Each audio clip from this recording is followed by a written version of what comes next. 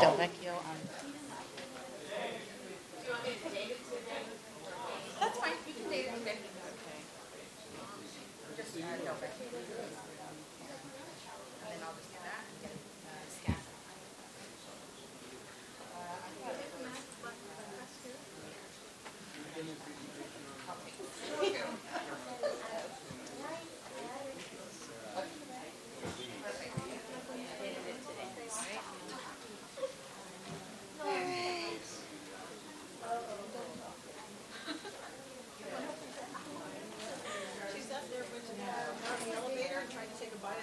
Hello, Happy New Year.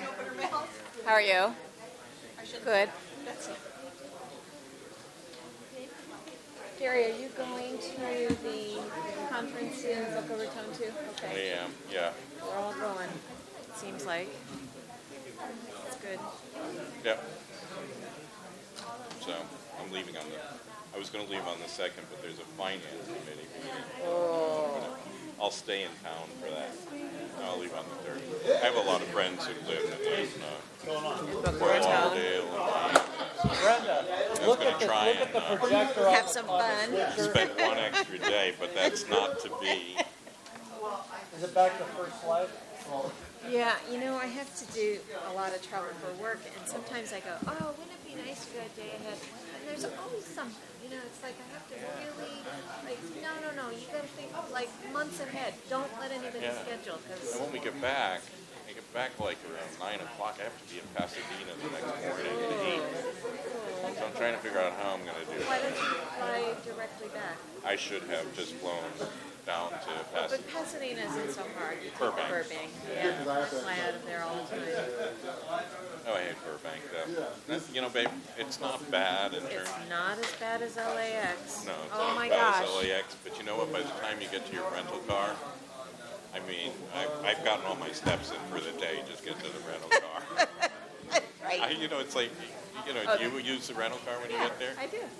It's like, go oh my all- God, is this ever going to end? Bizarre.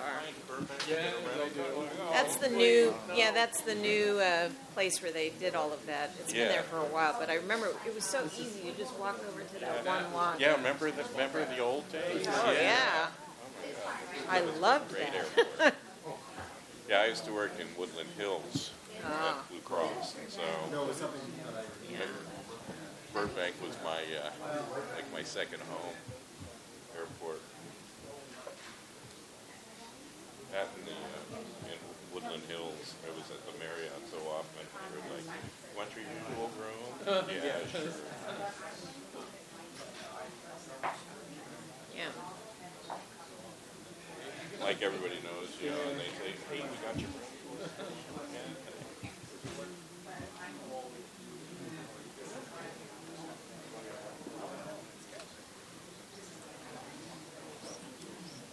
Mute mic number 2. I love this. I haven't seen this before. Acronyms.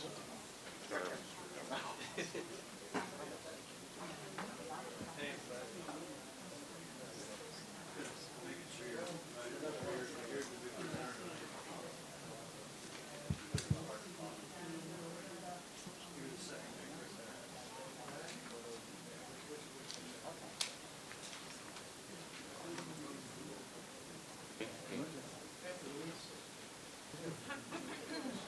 You see it? Still muted? Hey Luis, ¿qué tal? Unmute. How are you? Año nuevo, ¿eh? ¿Cómo estás? Study this and have a quiz.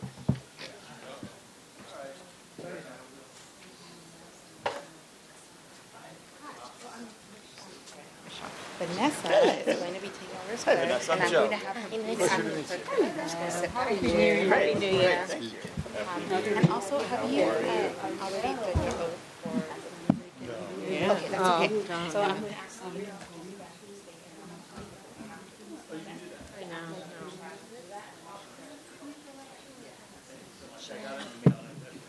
Phil? Yes, I did.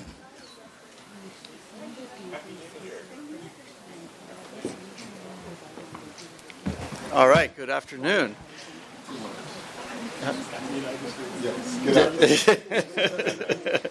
And Happy New Year. I think we'll call to order the first meeting of the Board of Trustees for 2017. I'm Joe DeVries. I'm the vice president, whatever they call me. Our president is out today, so I will preside as best I can. And shall we call the roll? Yes. Trustee DeVries. I'm here. Trustee Hernandez. Here. Trustee Banerjee. Banerjee, yes. Here. Trustee Charland. Here. Trustee Jensen. Trustee Luciani. Jim, are you here? Jim's here. I can't hear Susanna. Oh. Jim's here. It's because it's not Susanna. It's not Susanna. So, Oh, well, that's why I can't hear Susanna. Jim's here. Trustee Thompson. Here. Trustee Zornthian. She's not here. She will be arriving late. Alrighty. We have a quorum. Thank you. And our first item is open session. I do have one public comment. Joe Rose. Come on up. Thank you, Trustee DeVries, and Happy New Year to all of you trustees. And it is a new year, and hopefully we're looking for bigger and better things. So Joe Rose, president of NAMI Alameda County South, that's the National Alliance on Mental Illness. And since it is a new year, I just want to inform you of my goals for this next year, and they've kind of been my goals in the past. But two things, really, is one is to reduce the rate of rehospitalizations of psychiatric patients, number one. And secondly, reduce the rate of reincarceration of people with a mental illness. And in that capacity, I'm working on the Criminal Justice Committee of the Mental Health Advisory Board. But I'm going to leave that to another audience. But for the reduction of hospitalizations, I gave you a handout here, and on the third page, actually, if you just turn one page back, it's on double-sided, you'll see that there's a list of programs which were designed to reduce rehospitalizations. This was approved by the Board of Supervisors on February 25th, 2014. Okay, so it's been a number of years since those have been approved by the Board of Supervisors, but not all of them have been implemented yet. The one that I am working on is item number 4, which is the implementation of the Mentors on Discharge program. And for some of the new people, what we've been able to do in the past is to reduce rehospitalizations by over 70% with the mentoring program. And of those 30% that do get rehospitalized, we've been able to extend the amount of time between rehospitalizations from an average of 2 months to 6 months. And the associated ROI on that is over 350%. So one of the other programs, some of these programs, even though they've been approved for over 3 years now, haven't even been implemented or defined. In fact, item number 5 hasn't even been defined, and they're talking about. So one of my concerns is, how do we get these things approved when they're not even defined well enough to implement them? But I'm working on that. And what I plan to do, on the last page there, you'll also see all the way actually to the back of it, it talks about one of those programs called the IHOT program. And they just brought this to the Board of Supervisors, and it was approved just the other day. And you'll see that items D and E there are their effort to measure the reduction in rehospitalizations as well as the program that I'm working with. And I talked. Am I done? You can wrap it up. Okay. I wouldn't cut you off. Okay, thank you. So what I did was I talked to Dr. Tribble, who is the interim director at Behavioral Healthcare Services, and I said, what I'm going to do over this next year is to measure the effectiveness of each one of those programs. Which ones of those are most cost effective?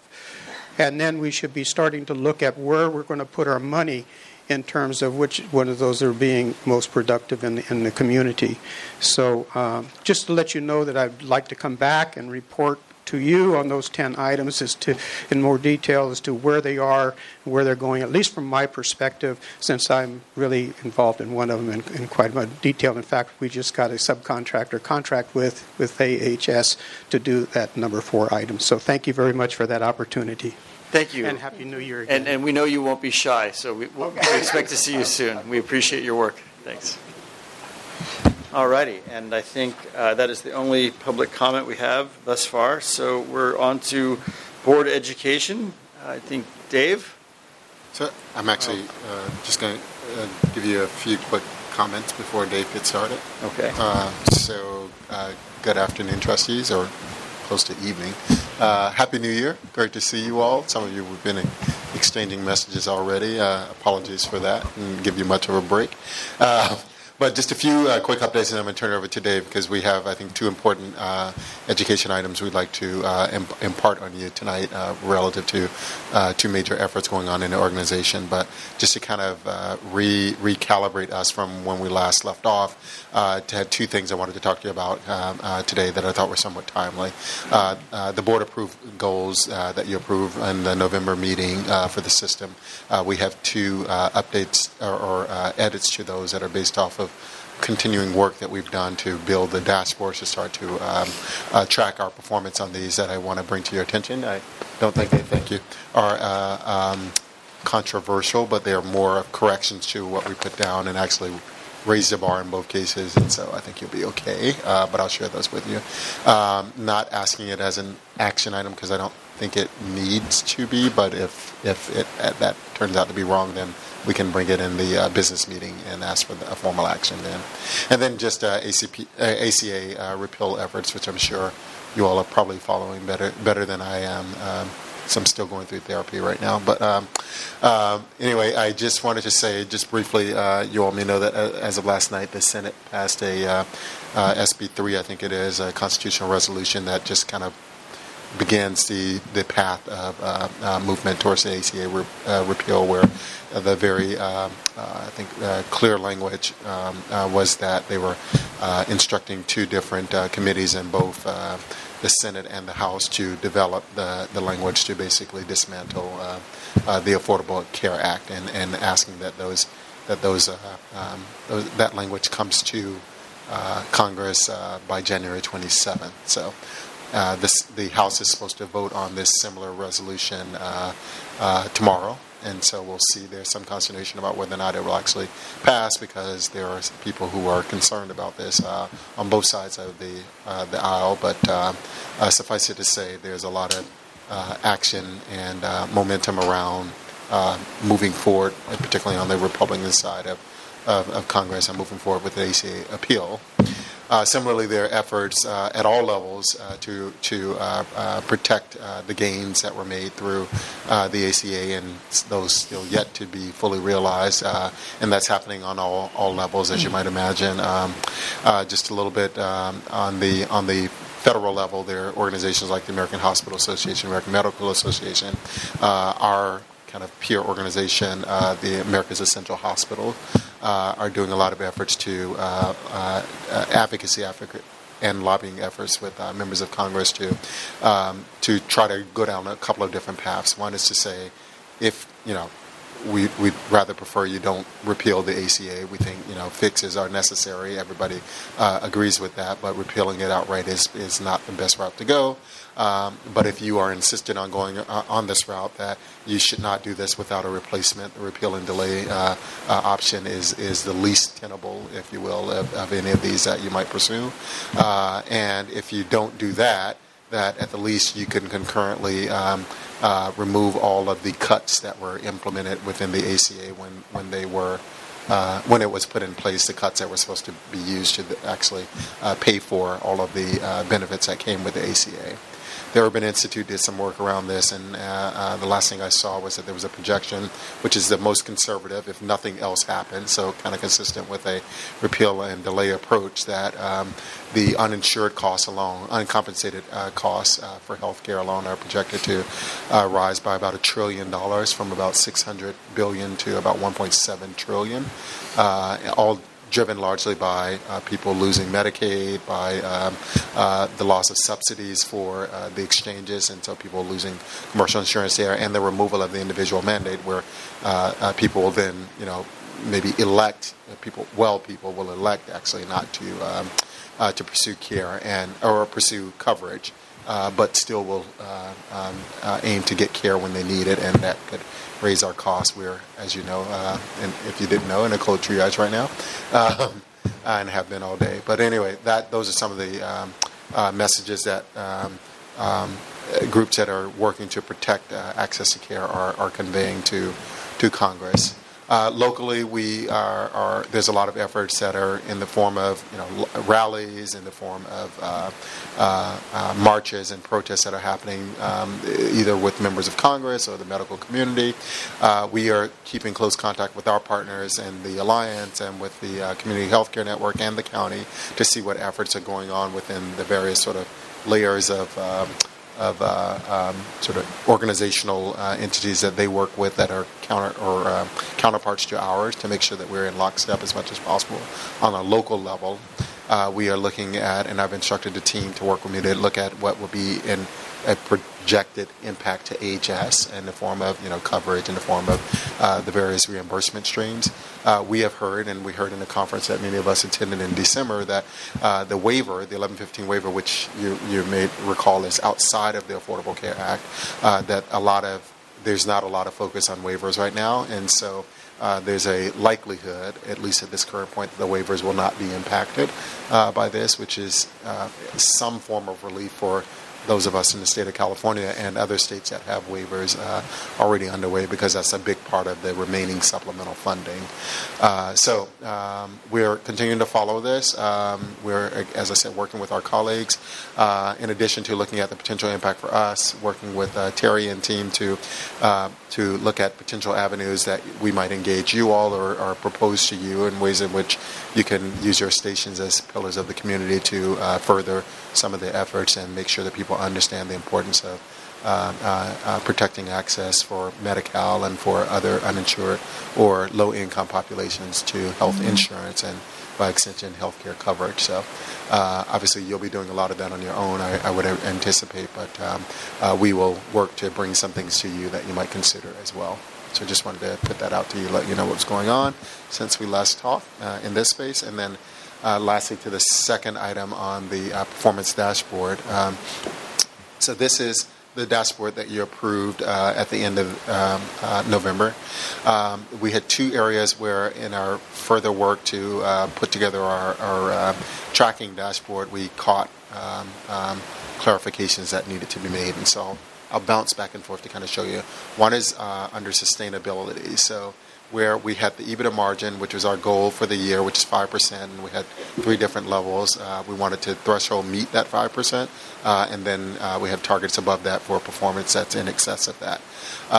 We talked a little bit at the time about the way that we were adjusting the financial reporting with respect to GASB 68 to remove or to relocate that expense below the line so that it wasn't counted as a expense in real time, but recognized in a different way. The impact of that is that the EBITDA margin is impacted, and so it should be adjusted upwards when those costs come out.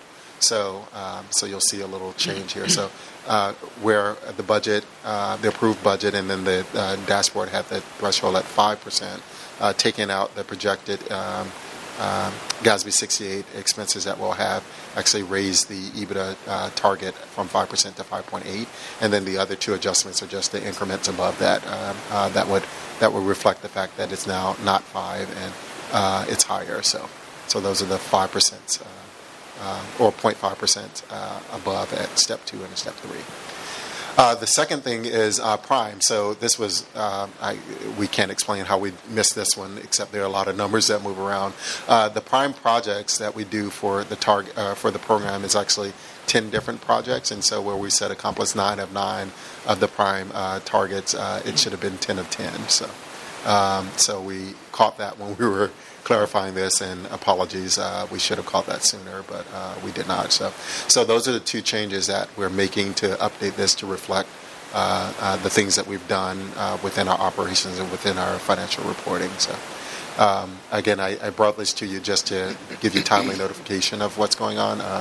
I suspect it would be up to you of whether these need to be approved, but I didn't ask for them for action items tonight. So if you want to do that and we need to do that, we could do that. We could bring it in the business meeting to do so, or you can just acknowledge it. So, and that was all I had before we go into education. We acknowledge it. We actually saw the mistake. We were just waiting to see when you would catch Oh, it. thank you. We took bets among us. You did? Don't let me know who won. Kenny won. Okay, cool. All right. Drinks on you. Okay, cool. All right. So that's all I had. And so unless you had any questions or thoughts for me on that or anything else, I'd like to turn it over to our CIO to update you on what's going on with our IT strategic. Thank you.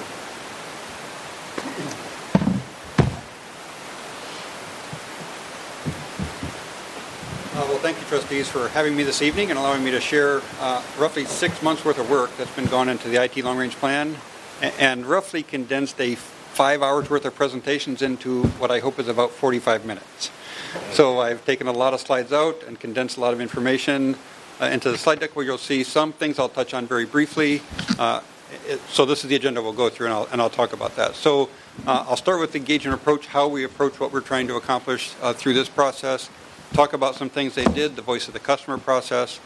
The focused departmental review, I'll very briefly touch on that, although there's a lot of data in that process. I'm not going to go into a lot of details on what was recommended for the specific areas of soaring clinicals and financials, technology, interoperability, and IT governance, but just know that there's significant reports for each one of those areas that we've received, that we're going through, and I'll show you how we're tracking that activity and what we're doing with it. And then talk about the portfolio management, which is really looking at all the applications we have and what we should do with those. And then talk and spend a lot more time around the strategic plan and recommendations on short-term, intermediate, and long-term activities. So that's kind of the roadmap for where we're going with this. I do encourage you to ask questions anytime along the way that you want to, although know that I've got, I think, 35 slides in this deck to go through, so in 45 minutes. So I tried to balance where we're trying to go. But I do encourage your questions if you have them. So this is kind of the approach that we agreed to Leidos to do. There was 3 phases in the project. Phase 1 is really looking at this voice of the customer and identifying an ideal future state for us. What is it that we're really trying to accomplish with an IT long-range plan? The second piece of that, phase 2, was this focused departmental review and the application portfolio review of where we're at with all of our applications. Phase 3 of this is really going into the RFP process, and we segmented that to make sure that what we were doing, the outcomes of phase 1 and phase 2 resulted in something that would require us to move into phase 3 before we just said, yes, we're doing phase 1, phase 2, and phase 3. And the point we're at today is we've completed phase 1 and phase 2, and that's the report out that occurred on January 5th was the finishing of phase 2, or the report of phase 2. And then today's kind of the culmination of those 2 activities.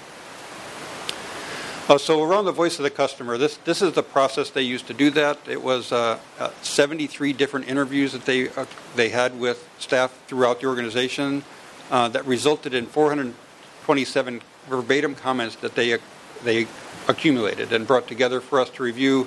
We had a retreat that included the executive team, the medical staff, and representation kind of from all areas of the organization that boiled those down into what's called their ideal future state, which ends up with these 5 attributes to them around IT governance, IT support, communication, collaboration, provider engagement and adoption, the patient experience, and systems integration, standardization, population health. So the words are important in each one of those ideal future states. While those 5 are the categories, the words that were put into each one of those are important because it really is around providers' experience in using the system and what's there in the IT and what affects how they care for the patients. And then how do patients get engaged in that process too, as we think about moving towards population management and really around how do we engage the patient in their care and work with that. So those two areas were important in the experience aspect and of those 5 areas. And so how this was used were these 5 areas then looked at as we went forward with our individual departmental reviews or the systems reviews that we did, and as we're building the longer range plan, how do we make sure we address these 5 areas as the ideal future state? So it's really a foundational element of bringing together the basis for what our plan will be. So another part of that process was to ask each of the individuals to rank these, I think, 15 items in an area of importance and the ability we have at meeting those needs. So you'll see the top 5 there were, and the height of the bar is based on the difference between how important it was and how well we are performing that task. So it's a 5-point scale. So if something at 3.25 then shows that, they ranked it at a 5 and we're performing around a 2 in that. So they said 5, it's very important, and our ability to meet it is about a 2.5 or so. That is what comes up to those numbers. And you see the top 5 there. Access to a single clinical record, really the ability to care for our patient. In our EHR selection process, as we're working through a needs assessment and identification, we're having each of the areas kind of talk about their current needs.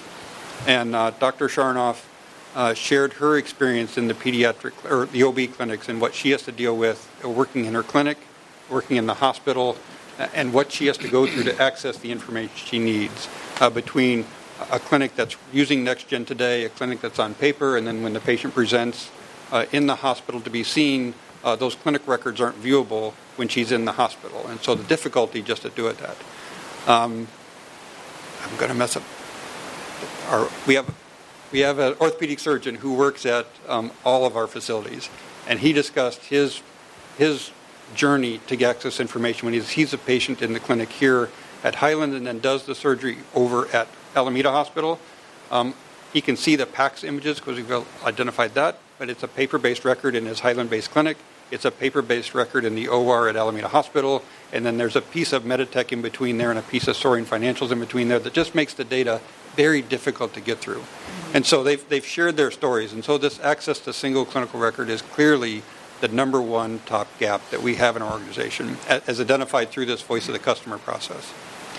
Clearly, the second one, ability to share clinical information, that's within and external to our system, right? When patients leave our system and go somewhere else, difficult for us to get that information and send it electronically to all those people that have it because much of our data is on paper records. And on paper records, that means faxing at best and no information at worst.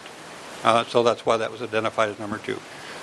The next, obviously, they go down in the gaps there, but clearly understanding overall health status, kind of the same as that access to single record, sharing information, ability for our patients to access information. We have a very limited patient portal currently that really exists only at Highland Hospital and only contains their discharge information, a kind of a summary of their visit from when they were at the hospital. So very limited. We're expanding it to include laboratory, radiology, and outpatient results. So we've just brought the NextGen clinics up. So the data now on the patient portal includes ambulatory visits where patients can see kind of a summary of the care that happened during their ambulatory visits. Soon to come up are laboratory results and radiology results from their outpatient visits. But still, it's very limited. The survey was done in July of 2016, way before that information was available to our patients. And then availability of robust decision support, again, back in July of 2016, very early in our K2 development, which is our data warehouse, where we're accumulating all of our data, and so still, and we still have large needs in the area of robust decision support. So these were the top 15 identified gaps. And so this information, combined with the voice of the customer, was brought into the focus departmental reviews. And so these are the 5 areas that were looked at in this. So the process was interviews were conducted. Leidos did their analysis and evaluation, comparing to other like organizations and how they use systems, and then produced the 5 reports that I shared here that are quite large. So these are the 5 areas that we looked at: Soaring Clinicals and Soaring Financials, primarily because we were trying to understand the gap between our current systems and that ideal future state. The assessment was, and what was included in the Leidos engagement was, could Soaring Clinicals and Soaring Financials be our enterprise-wide system? So could we take kind of a status quo approach, right, as we evaluate the options? Could our status quo systems be developed be expanded to meet those ideal future state needs, and that's really what was the question around Soaring Clinicals and Financials, and why the Meditech systems were not included in that assessment. Because the determination was that Meditech will not meet our overarching needs of we are still in code triage. Dave, can you clear that message there? Thanks. And so we're doing a separate assessment on the Meditech system to see how they might be improved, because each of these departmental reviews for the Soaring Clinicals and Soaring Financials brought forward recommendations on short-term fixes to those systems and improvements that could be made. And we want to do the same with the Meditech systems, both at San Leandro and at Alameda. So why was this not included in the initial scope of practice, scope of services? Because the initial scope was to look at could Soaring Clinicals and Soaring Financials become the enterprise-wide system to meet that need. And Meditech was deemed in July of 2016 not to have all of the tools necessary to be that enterprise-wide system. So we didn't do analysis to say how far is that from meeting our enterprise-wide need.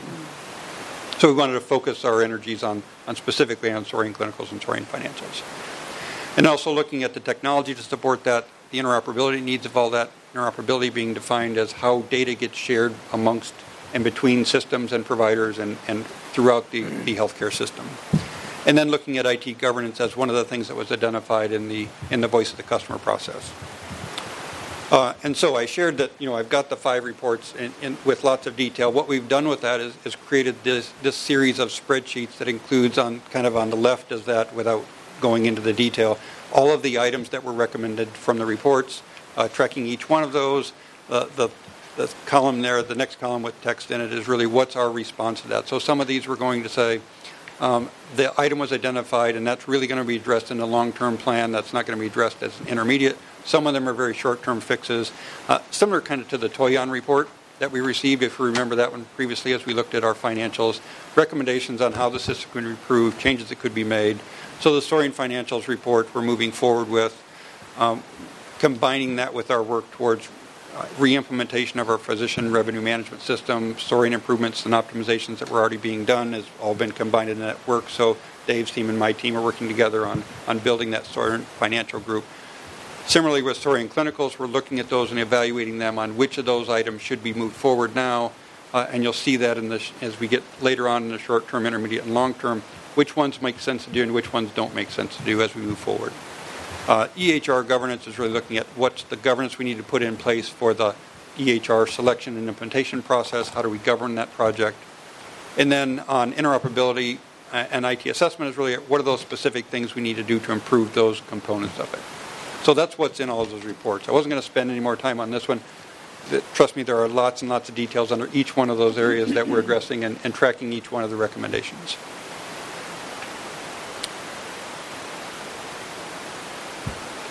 So this moves in. I did want to move into the IT governance piece of this as identified and share with the board that this is the way that we're being suggested to look at our governance. So we have formed the majority of these committees are up and running. So our IT Executive Steering Committee, that's the group that is running the IT Long Range Plan, and the governance group over that. And then in each one of these, I've got of these 8 committees in their supplemental slides to the package you have. I've kind of got the function and purpose of that committee. I wasn't going to do that as part of the presentation, but you have that in your packet to see. What I did include is kind of the committee membership in each of those. So the steering committee has oversight of the entire process. The project management leadership really handles the prioritization and resource allocations and just the management of which projects we're going to do and how we're going to do them. And then security and compliance, dealing with obviously security and compliance. Physician advisory and clinical standards, really leading us towards what are the clinical standards that are going to be set, what is the clinical processes we're going to use to provide our care. And so that's really driving how are the systems going to be used to deliver the care we're delivering in that process. That's the purpose of those committees. Revenue cycle standards is really setting that. How are we using the revenue cycle? How are the systems going to be used? Similarly to the clinical systems or clinical advisory committees on what they do, revenue cycle sets those standards and processes for how we do the revenue cycle. And then the technology and infrastructure, again, setting the standards for what's our base PC platform going to be, or Windows 7 platform, we're going to be Windows-based, not Apple-based. So setting those types of standards, what's our core infrastructure going to be, the core bits and bytes and bolts of how we make the systems work. The last two are those information and data governance. Informatics and data governance really looks at how do we define our data in the system so that as we identify birth dates, we identify that. If we have a homeless person, how do we identify a homeless person's address? Because address is a required field in the registration system. So today, as one of the things we found through our business intelligence work, we had a large population of patients coming to us from Young America, Minnesota. And you would think, why Young America, Minnesota? Their zip code is 55555, is Young America, Minnesota, and that was being used by registration as the homeless zip code. So a person presented, and we would have all these patients that had a Young America, Minnesota as a zip code for them. Because we did a little bubble graph on the whole United States where our patients were coming from, and here's Minnesota with this large bubble, which was one of those that doesn't make sense to us. We also found that there is a city of Oakland in many states across the country, as we have patients from every Oakland in the country. As you might guess, because Oakland gets picked, and now there's an Oakland, New York, and there's an Oakland, Florida, and there's all sorts of Oaklands that we also found in our data. So it's getting at that. The informatics and data governance is really getting around setting those standards on how do we record data for things that might be unusual and also things that are normal, right? So part of our prime data is to collect SOGI data, so sexual orientation and gender identity. What are those data fields going to be? So it's a pick list that'll be worked from, and not just whatever it is that the registrar or clinician collecting data wants to enter into the system. There's specific data fields that get selected, and then how does that get reported? And data governance manages how data gets reported as well. What counts as an admission? What counts as an encounter? Those types of definitions. Quality adoption was really a new idea to us that Leidos was brought in. This is really around once projects are implemented, did we accomplish the objectives that were expected in the project when it was proposed?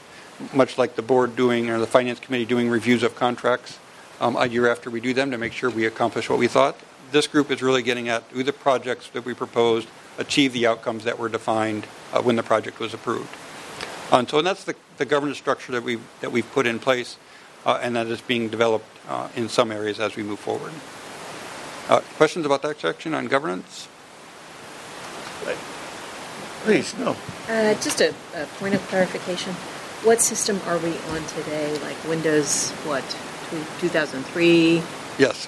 Windows 7 is our standard PC platform. Okay. When you say what system we're on, well, that's that piece. Yeah. Because as we get into the clinical systems, I'll share that in the portfolio. Different story, but we're at that Windows 7 is our standard desktop. And the second question, just a point of clarification.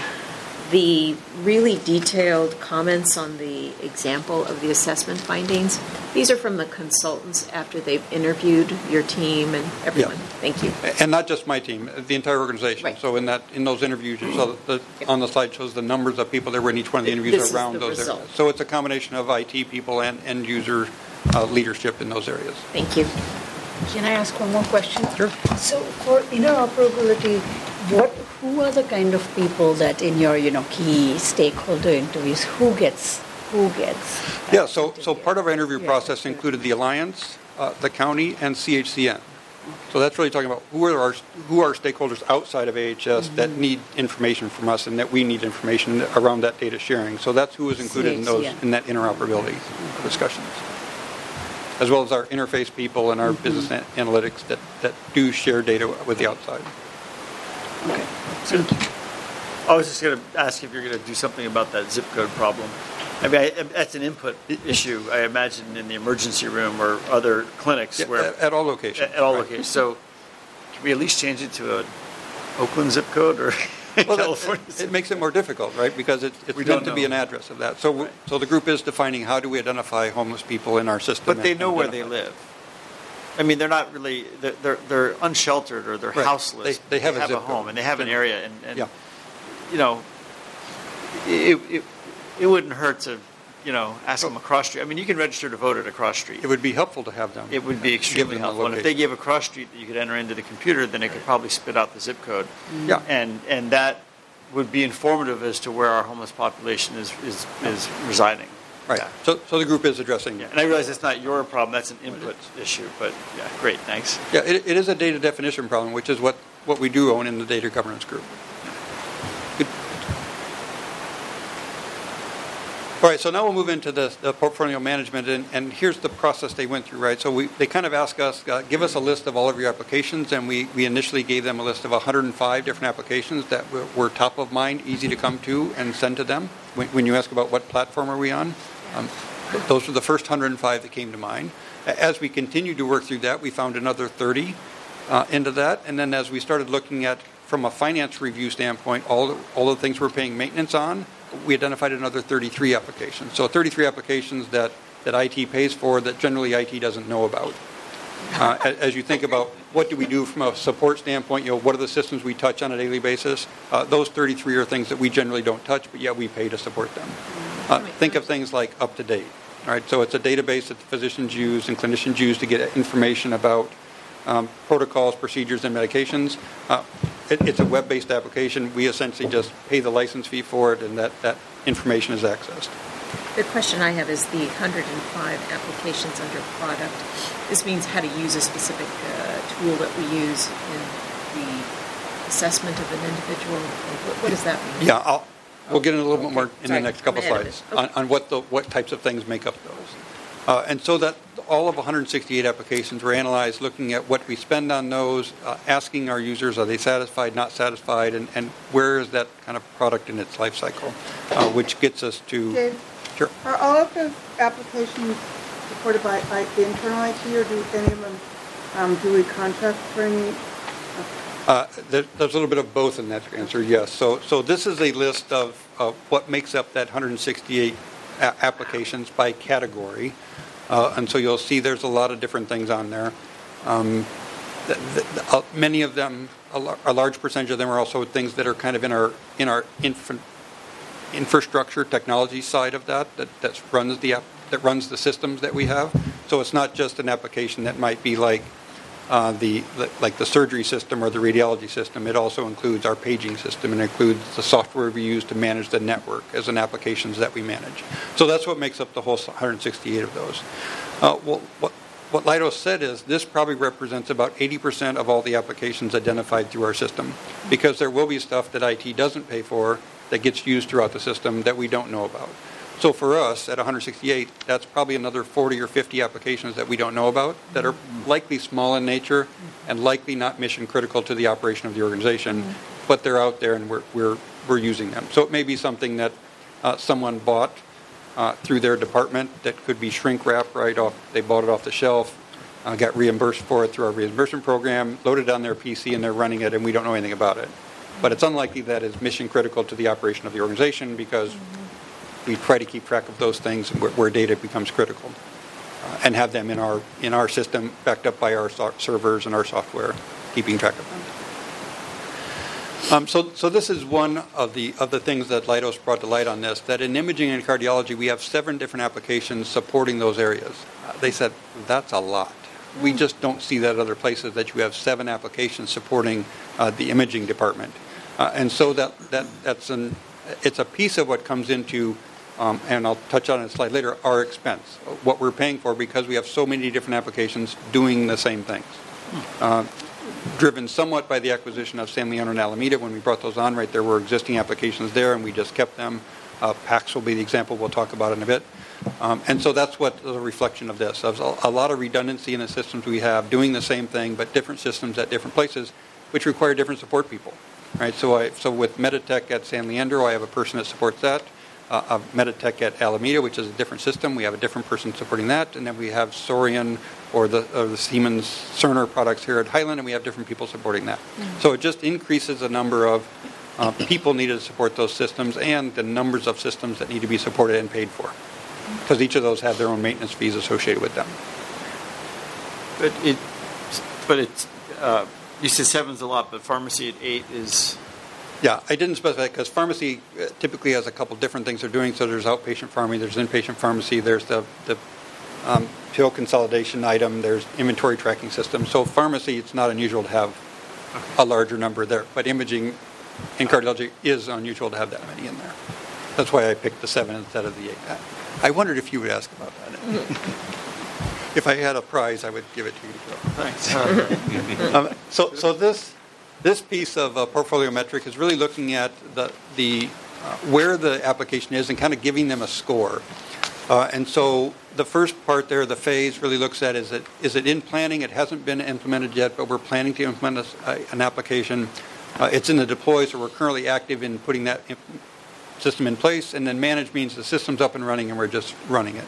Not unusual to see that it's 92% in the managed category, because that's the majority of our applications are up and running and we're not installing new stuff, which is good. If we were installing lots of new stuff all the time, that'd be too much change and too much going on. So that's a good thing. Satisfaction, on the other hand, I don't know about you, but if I brought home my report card, I don't think my parents would be excited if I said, hey, Mom, Dad, 89% of my grades were C or better, with 37% of those being in the acceptable category, right? Acceptable isn't great. That means we can use it and it does what we need it to, but it's not in the good or excellent category.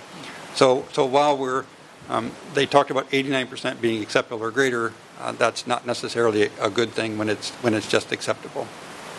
Dave?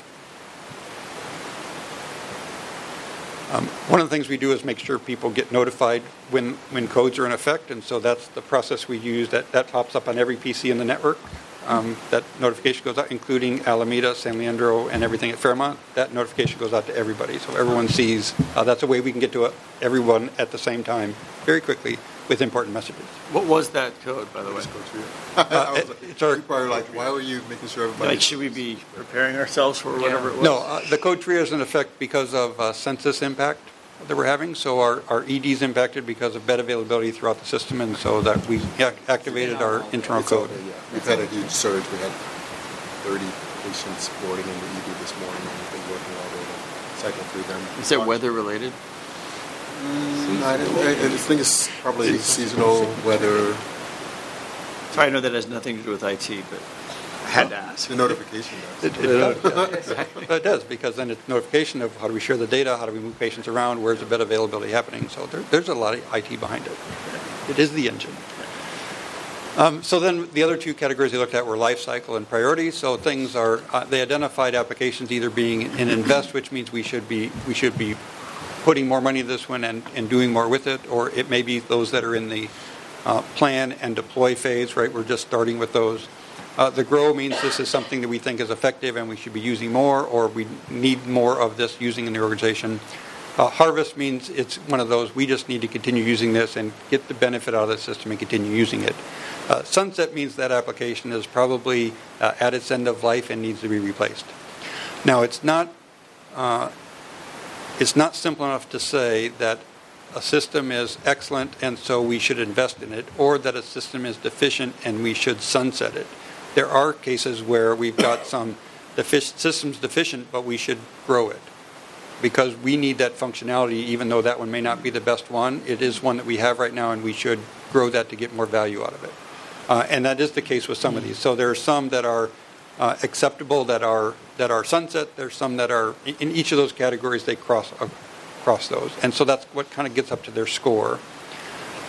And so that gets us to kind of this slide showing the lowest performing products across all of our 168 applications we looked at.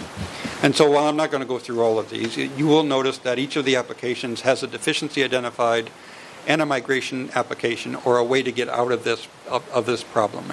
And so we went through all of those. This is the slide of lowest performing. The next slide's a look at the sunsets. I highlighted here two of them, the Tandberg video phones, something you shared at Finance Committee last night on our replacement of our video interpreter services. So I think that's a key message on how we work with those non-English speaking patients and how we support them better.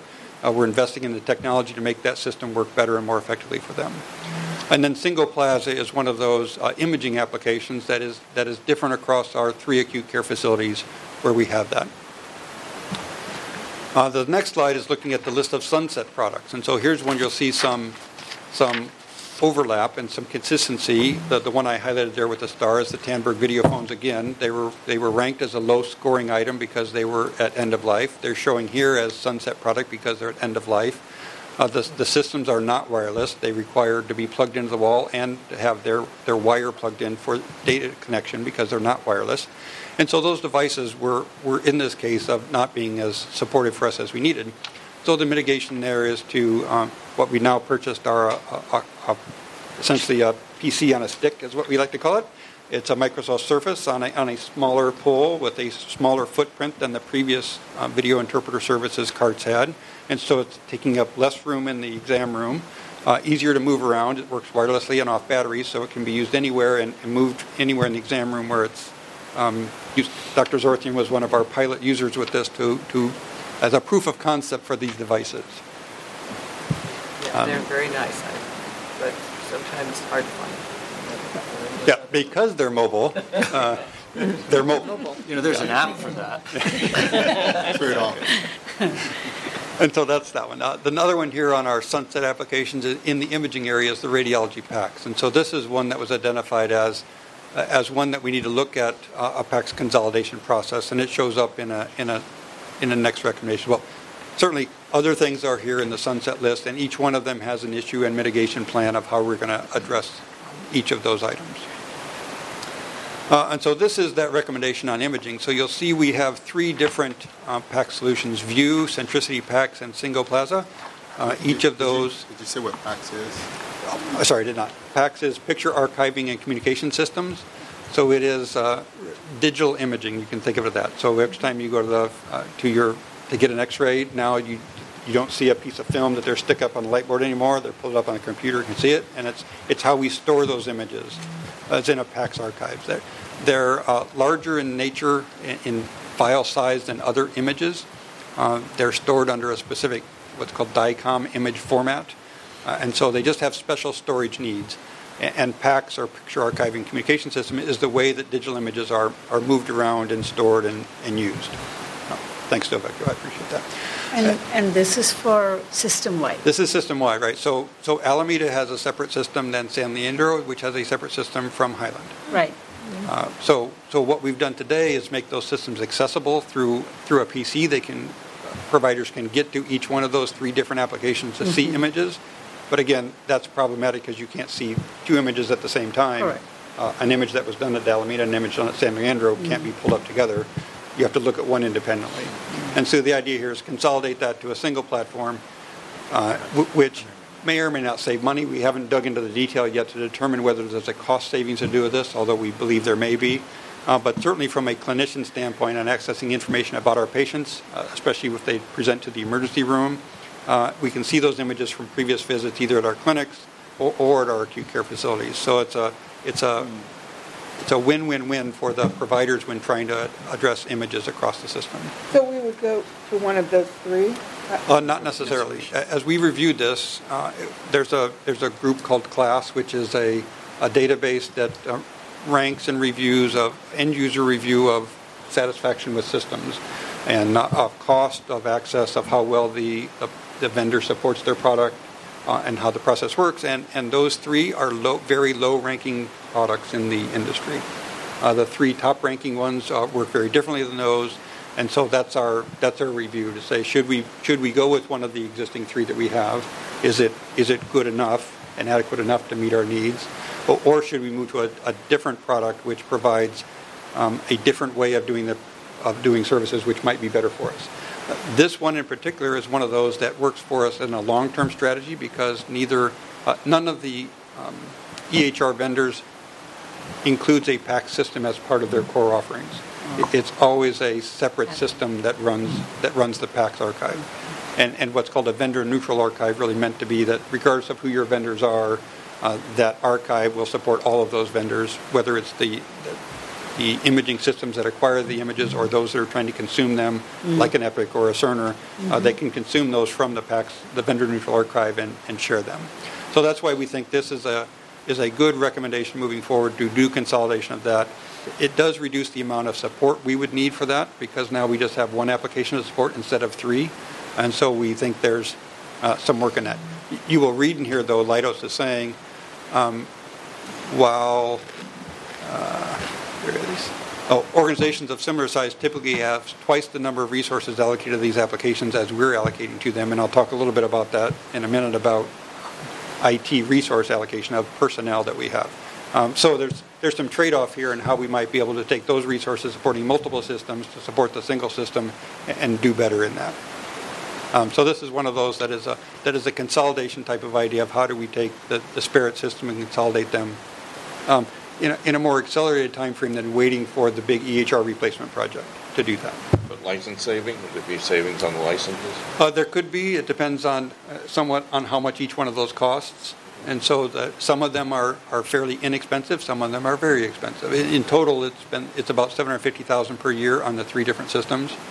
And so a lot of licensing is done by volume.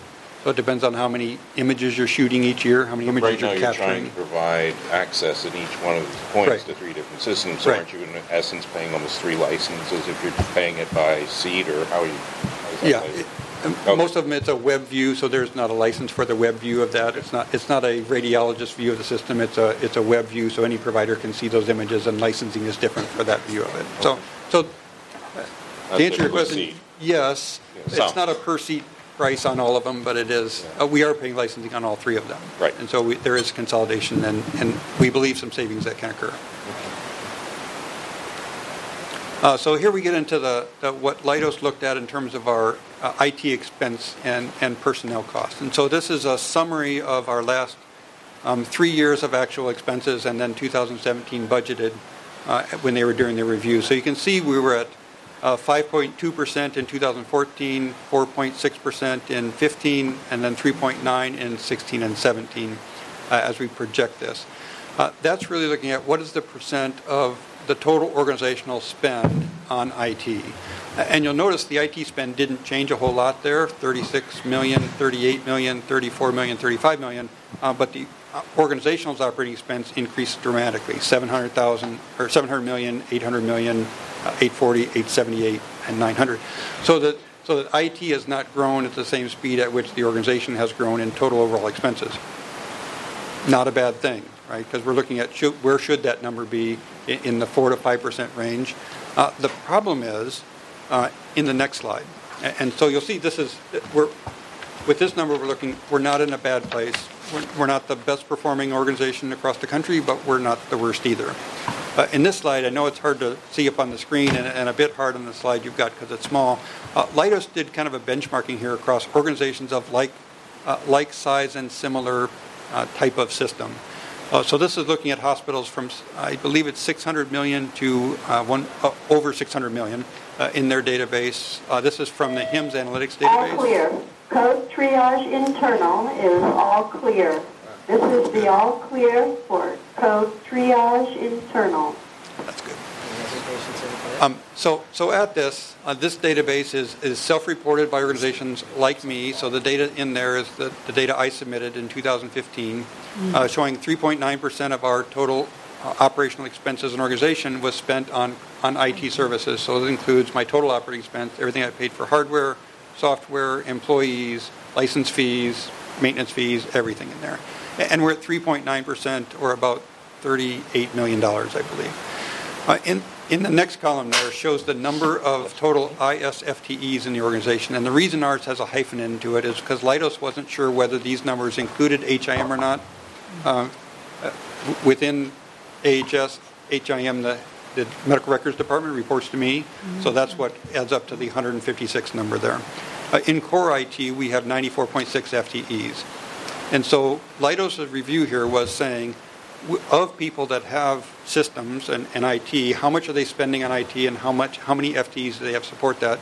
Because when they looked at our numbers, they thought our FTE number was low, and this would indicate that, showing they think in their review that we should have between 22 and 84 more FTEs based on the average across all these other organizations. But was our FTE number low because our contracted positions or this includes the contracted positions? There's a portion of that is true, yes, because we still have some consultants on there, and so this is FTEs, not consultants, as it looks at that number. So we have a high number of consultants.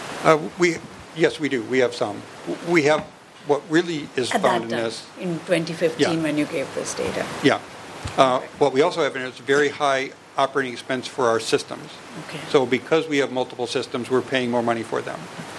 Because you would assume that at 3.9%, if we were the same as everyone else, or others that are at 3 or 4%, and have, someone there is at 218 employees at 3.5% of total operating expense. So they're spending less on their applications than we are. So we're spending more for applications and support of those applications and not as much on employees. And so it's a delicate dance with these numbers to see where those fall. And they're all over the board. So the story in the street would be that Meditech is very cheap to run. So you see one person there with Meditech that has a very low number of employees, 116, I think, for one, which makes them low compared to others. And then somebody has 301 employees in IT that's only supporting $720 million worth. That's also a Meditech site. So it's clearly not, it's not a direct line showing how much total revenue or total expense you have and how many IT people you have. It really varies on how much you insource and outsource and how you do that. But total expense, it should be a good number to record where you're performing within that. And it's not a linear relationship either between how much you spend on IT and how much revenue you make or what your total operating expenses are. It varies a lot as well between a 2% and a 5% or a 6% number. So I share the number as a temperature, right? It's a data point to look at to say we need to evaluate this to see what we need to do differently. It's not a directive.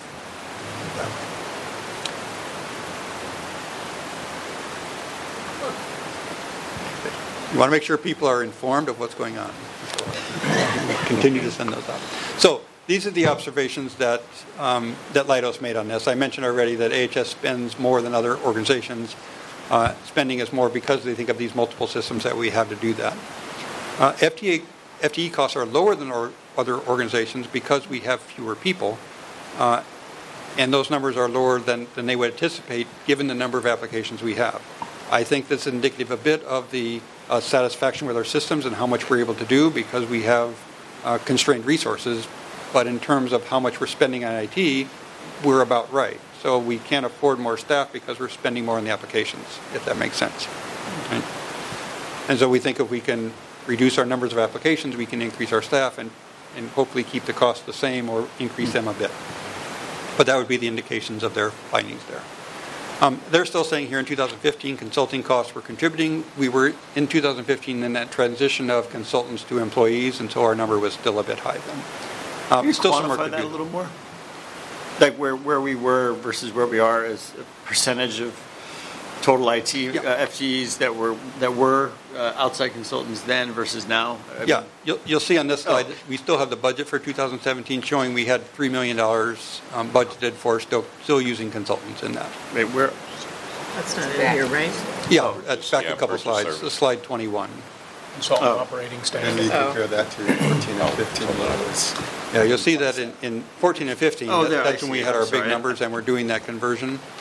And you'll see, similarly, the local operating staff and benefits, that number goes up because we were moving down. If you add those all together, we're spending less money today than we spent in 2014 and 2015. Less than half where we were in 2014, I see.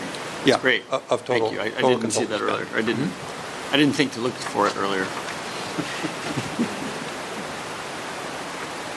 All right, so this gets us to the kind of the recommendations and really the IT long-range plan that we are talking about. We had done, Leidos put these together in 3 different sections, kind of in a short-term, intermediate, and long-term. Really short-term being that 6 to 12 months, intermediate being 1 to 3 years, and then long-term being that 3 years plus activity we're going towards. And so in the short term, we really looked at what's the low-hanging fruit, things that can be done that require low to moderate amount of resources to do it, not distract us from our longer-term needs, and then that can run in parallel with that and support where we're trying to go. So here's what they have identified. They said we should implement those things that are in the Soarian financial assessment, which we're doing. And so that one's one we agreed to, and we're moving forward with that. Evaluate the cost-benefit of the Soarian clinical assessment, because a bit of that is there's pieces in there that would be addressed and solved by a new EHR vendor, a different system that would solve that, or we can work to improve some of these things, but a real cost-benefit needs to be done on which of those will provide us benefit today in the short run and not deter us from what we're trying to do on a longer-term basis. So a lot of evaluation still happening in that one. They agree with us that we should roll out the next gen to, they're saying 6 specialty care practices specifically that will benefit from Prime or in support of Prime. And so we've identified those and are adjusting our prioritization of the next-gen rollout to where we're at with those specialty clinics in support of Prime and supporting them with Prime. What is next-gen education medical record? Yeah, next-gen is our ambulatory EHR, essentially. One of those plethora of systems we have in supporting our clinical record. Next-gen is what we use in the ambulatory site. Currently in use at the 3 freestanding FQHCs and at the primary care clinics within Highland, and this is rolling out to the specialty clinics. Is NextGen at the clinics able to achieve meaningful use now? It is. We are achieving meaningful use at our freestanding centers, and we have physicians that have attested to meaningful use 1. None that have attested to meaningful use 2 yet, although we're working with Lumetra, who's a federally funded program to encourage physicians to participate in meaningful use. So we pay them $0, but they're helping us to move physicians along into meaningful use and achieve that. And then also evaluating portfolio management reports, which include those things like the PACS consolidation that I talked about. There's 3 things that we really, the patient education is another one where you have multiple patient education systems that we're paying for that we can consolidate and save some money if we consolidate it onto a single patient education system. And then working through this list of sunset systems to determine if any of those 21 applications can be eliminated and reduce our overall cost, if the function can be performed in other ways, or if the function is really not adding value to the system. And so that's what they've really identified in this list of short-term recommendations. Still a lot of things, in the departmental focus reports, a lot of other activity that needs to be happened, but these are the ones that came out of the portfolio management review.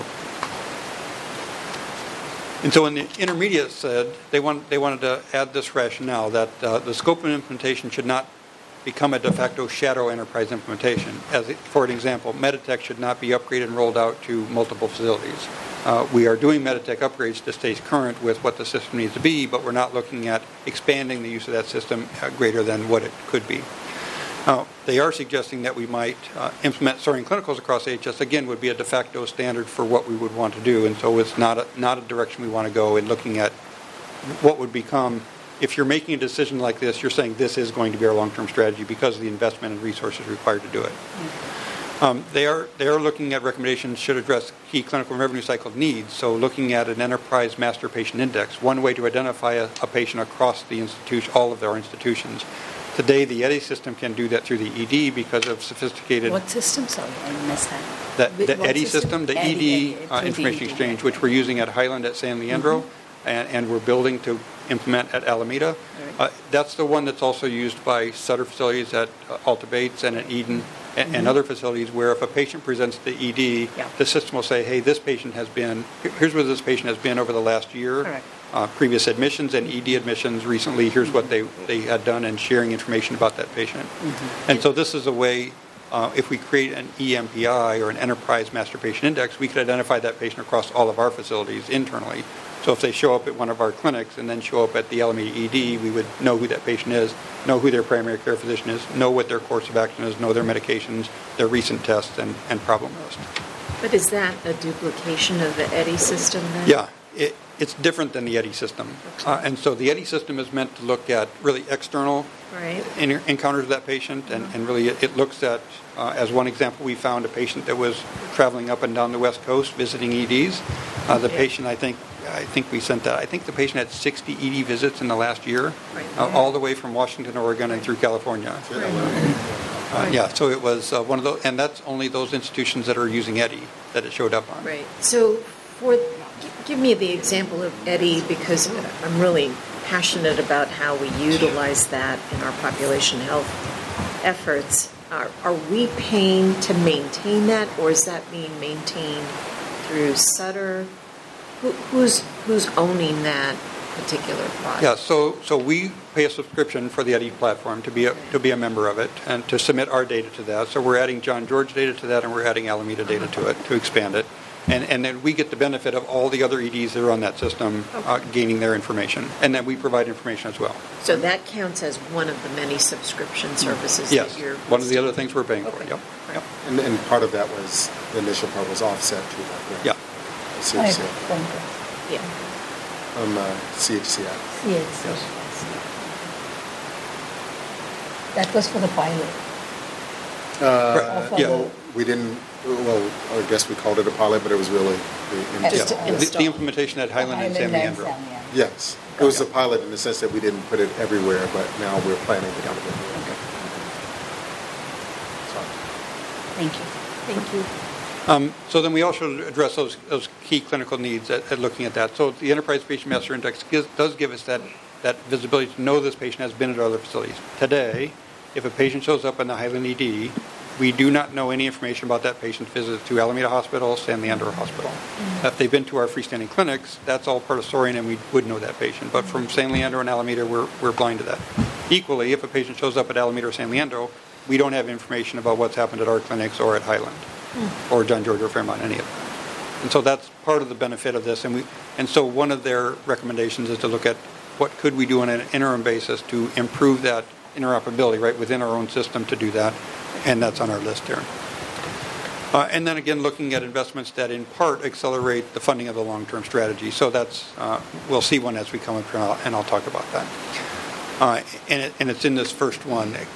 Consolidate acute registration and billing across AHS using Soaring Financials platform. So this is one that looks at could we implement Soaring Financials at both San Leandro and Alameda to get us that Enterprise Master Patient Index, centralize our business office, have a single billing system, because today Highland, John George, Fairmont, and our clinics all use the Soaring Financial System for patient accounting. San Leandro uses the Meditech system for patient accounting, which is run by employees in our centralized business office at Fairmont, but yet still using the Meditech system. And then Alameda Hospital uses the Meditech system, but that's outsourced to a firm that does our patient accounting for us. So 3 separate patient accounting systems, running 3 different MPIs to support all that. So this is looking at if we did that today, the MPI cleanup is something that we will have to do as part of the long-term plan anyway. So doing that work today can help us, one, identify our patients across the continuum and clean up our medical records duplications across our facilities. So this is one of the suggestions that is, as an intermediate term recommendation, it's going to take a little bit longer than 12 months to do that, but it still puts us on the right path of where we want to go to do that.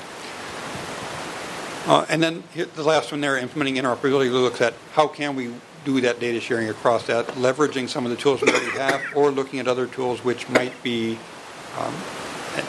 an add-on that would not conflict with what would happen with the longer-term EHR strategy.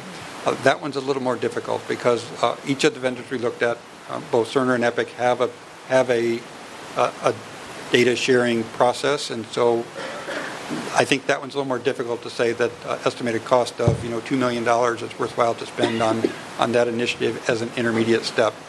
It is possible that could be our long-term platform, but we're evaluating that one more deeply and having much more discussions with Leidos about that. So that's what's in the intermediate goals or recommendations. In this one, really looking at our long-term key assumptions that really our overall objective needs to be to move to this single platform strategy, that integrated record across the continuum of care, supporting our population health management. That the quantity and scope of the short and intermediate term projects can't interfere with that long-term project. So we need to look at those carefully to make sure we're not spending too many resources on that impact our ability to look at the long-term plan.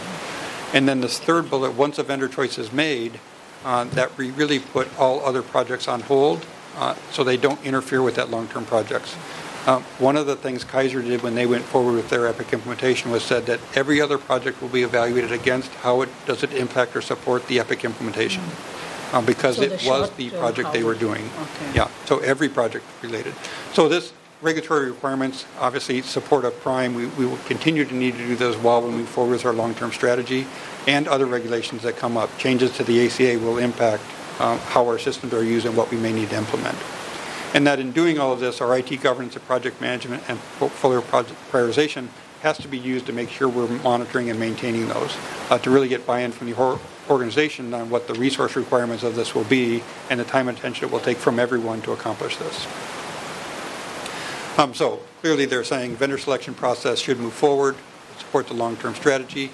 The Soaring platform will not be capable of meeting that. That was that assessment we did to say, could Soaring Clinicals and Soaring Financials be our long-term solution? And they're saying that the Soaring platform will not be able to do that. And that the vendor selection could go through and do these steps. We obviously need to come up with this total cost of ownership, which will require much more discussions with the individual vendors we're talking to understand much more deeply all of the applications that would be involved, all of the resource requirements to implement that, and what that will take. And so moving forward with that.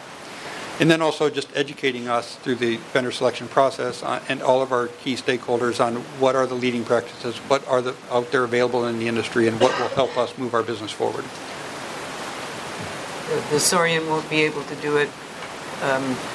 Conclusion, does that include Sorian financials? No, it doesn't. This is specifically around Sorian clinicals. Okay. And so we're still evaluating that. What is the long-term viability of Sorian financials as a system that could be our EMPI and handle all of our financial needs? There's a piece of that we think that that intermediate strategy of rolling out Sorian financials to San Leon and Alameda, we're currently in the evaluation stage of that, but we think that could be a good intermediate that helps us reduce our overall spend on what we're doing for patient financial services from an application standpoint, consolidating that work into a single business office, eliminating complexities, making it simpler for the patient that has bills from multiple facilities to streamline that activity, and potentially reduce our overall cost of what we would need to spend on our long-term solution. So lots of variables that go into that decision process that we're continuing to work on. But that's not unusual to see out there in the marketplace right now, that financials are being run separately from the clinical systems. Yeah, there's examples of where that happens. That there's locations where Cerner locations are running Epic financials, where Epic locations are running Cerner financials, where Meditech institutions are running Cerner financials. It's a broad spectrum of how financials and clinicals are working together. There are many locations where it's Cerner, and Epic, so it's not exclusively that way. Well, we could continue to use Cerner, just not the Sorian. Well, Cerner Sorian Financial. It's Sorian Financials is the name of that we currently use. Which means, we currently use Sorian Clinical and Financial. Okay. But Sorian is owned by Cerner now, so if you mean Cerner could be not Cerner's Sorian product, but Cerner's Millennium product could be an option. Good point. Right. But in the lowest performing products, that showed up as like other than the non-finance. Right. That's Sorian Clinicals. That's Sorian Clinicals. So that's the non-financial Sorian components were found to be deficient. Yeah. And that's a user satisfaction rating, which really drove that down. Is our end users are not very happy with Sorian. Many challenges. So long-term recommendations, obviously, do the RFP process. Get that achieved by August of 2017. And that process will determine the actual striping of how we will replace applications as we go forward. Many of those of the clinical applications are component of that clinical system. So laboratory, radiology, pharmacy are tied very deeply with the clinical application. And so that's how we would determine what's the roadmap for those applications, looking specifically, because there are cases where Cerner or Epic doesn't have all of the applications that we would need. And so sometimes that means that we would have to have a different third-party application to support that specific need within those where they don't have product to fill every single niche. PACS being one of those, right? PACS is a system that neither vendor offers that we would need to have a different product. Blood bank, for instance. I think a lot of them don't have a blood bank application. Epic does not have a blood bank system, so Epic would require a different blood banks. The Cerner product does include a blood bank module. So it's an example where Epic doesn't have one, Cerner does. There's others where it's the other way. Dave, before you keep going, I haven't seen anything on security. And not to use a word that stirs up all kinds of things, but hacking is a huge, scary thing for healthcare environments on many levels. Where is that in? Yeah, so you saw it back in the governance. There was a security confidentiality or security and compliance work group on that, and so every year we do a security risk analysis assessment where we have an outside firm come in and look specifically at our systems and how well are we meeting the HIPAA requirements that are required under a meaningful use audit. We also do external penetration testing where we have external people kind of white hat hacking on us. Friendly hackers come in and see what they can do. We'll have that report, I think, at the next compliance committee meeting. But are we relying, I guess my question is, are we relying on each of the vendors that we use, in essence, to bring to you a product that's already as safe as they know how to make it, or do we have something on top of each of those products? It's both of that. We do require our vendors, as part of being a certified system, they have to meet HIPAA requirements on how data is stored, encrypted at rest, and encrypted in transport, managing access to that data, how they do that. We get reports from our hosted vendors on how well are they meeting those. There's a form, a specific audit form that you can request and get to see, did they pass their audit on security and confidentiality of their data. And then we also build on top of our firewalls, our protection and security into our system. So maybe for another meeting, but I personally think that if you have a breach, or if somebody does, end up being able to steal records, it really hurts the credibility of the organization. It hurts the persons involved. For another day, I'd really like to hear where we are, what penetration tests we've done, how many instances there's been of someone who's actually penetrated and gotten a patient data or some data, and then just kind of a broad overview. I went to a site the other day, and I was not allowed to plug my computer into their projector, because their projector, I guess, was connected. Anyway, and it's like those policies are getting really very, very stern. No USBs, no external product. It starts to become difficult for the patients who are here overnight to use their own, laptop or something like that. But I do want to hear some, maybe for another study session, what do we do? I can very briefly, in less than a minute, talk a little bit about how we do that. So we provide a guest wireless access to our patients and visitors that is completely separate from our network. It's completely isolated. It's in its own little tunnel. Right. You can't get to our network from that tunnel. So if you're on our guest wireless, you can't get to any of our other systems unless you go out to the internet and come back in through our secure firewalls and all that. There's no direct path through there. So that's one way in which we do that. For those that are like myself with my laptop, we have a BYOD, bring your own device network that we put available that has other restrictions on it that allows me in because I'm part of a trusted system. Right? I've got an Active Directory account, so I've got a username and log into the system. So it lets me inside the firewall, but not completely inside the firewall because it's my device. And my device doesn't necessarily have all the protection and security. Yeah. I could be doing other stuff with it. Yeah. I download some type of malware or something at home because I'm clicking on some Yahoo email message I get that downloads some virus to my PC. The BYOD network protects us from that activity because we're not actually on the network. So one of the things that happens is ransomware. I'm sure you've heard of that. Oh, yeah. We've been infected at least 4 times by ransomware.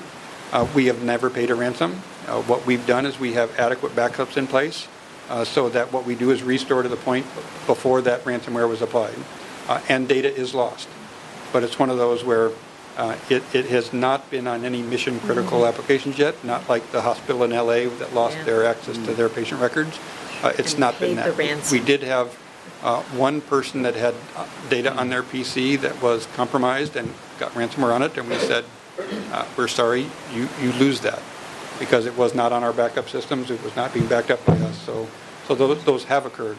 I can also say, in my 3 years here, we have had no identified hacking breaches of patient information.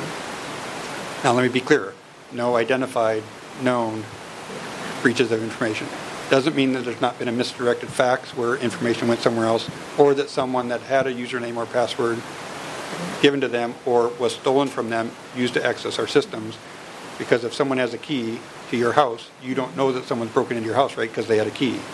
And so those are ones that are undetectable through normal process of reviewing that. What we can do is monitor those that are people that don't have a key and make sure they don't get in, and that's our penetration testing.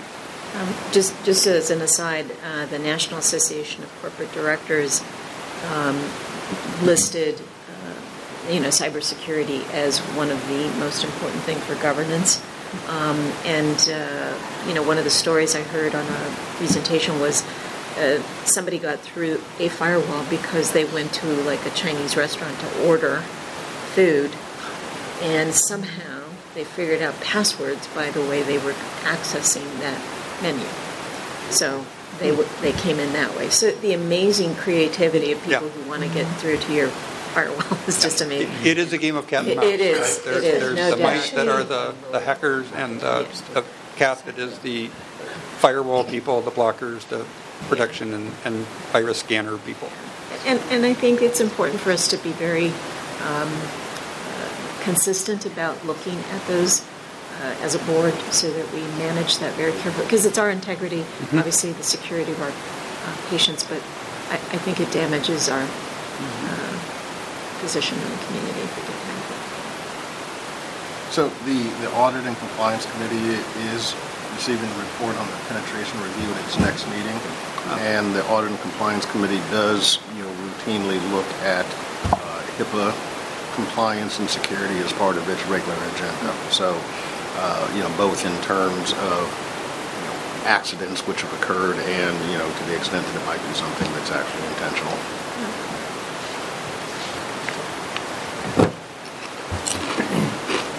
I don't think there's anything on that one that I need to talk about there. I did want to briefly touch on the timeline, and I know this is difficult to see on the slides. Just note that this is looking at the short-term, intermediate, and long-term, and where they might fall on a time frame. Really, the long-term is starting that RFP process, while you see none of the short-term or intermediates go very far out, because they're meant to be, by nature of how they were defined, a short-term recommendation and a short-term work. And then long-term, looking at getting the RFP out fairly soon. As we move forward with that project, having a selection process done, contract in place by the end of the year, starting implementation at the beginning of 2018, and then being live by end of 2019, beginning of 2020. That's the general time frame we're looking at. I don't remember whether we're planning to have the long-term care facilities on the same. Yeah, it is intended to be an entire continuum of care, including OB to inpatient, ambulatory, acute, rehab, mental health, long-term care as well, all of post-acute. Yeah, any clinical setting we would have would be using the system. Great. That's the extent of my report. There is some supplemental material for you that I included on the governance specifically. But thank you for your time and allowing me to share this large body of work with you and what we're working on, and still more to come. We'll be coming back, I think, later with more information around the RFP process, what that looks like, financial requirements. I'm sure you want to know about that. We'll continue to work on those to look at this, what the whole thing will cost us. Who will be putting the RFP together? Are you using Leidos again? Leidos is a component of it. We also have met with Foley Lardner and selected them as a partner to work with us on the RFP process to help get us into the contracting phase. So we're bringing legal in at the beginning of the RFP process to make sure that the RFP includes everything we'll need from a contracting perspective. Other questions? One thing I would love to know along the way is how this integrated system will help with patient care as far as population health, for example. We're supposed to be looking at the whole patient, and I imagine this is going to make it possible to do that across the system and across their life. And I'm always curious how it's going to help our providers to offer better care and our preventive efforts. And so I don't know how you quantify that.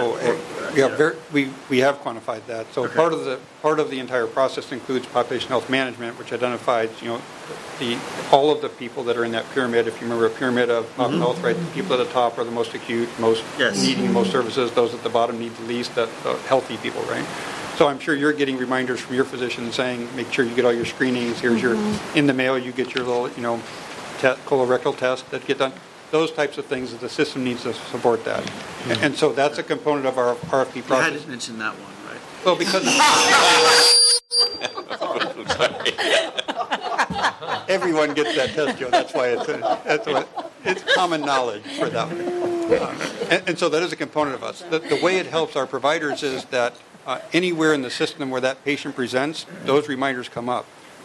You're in to get an X-ray and they say, I see you haven't had your flu shot yet. Would you like to get it today?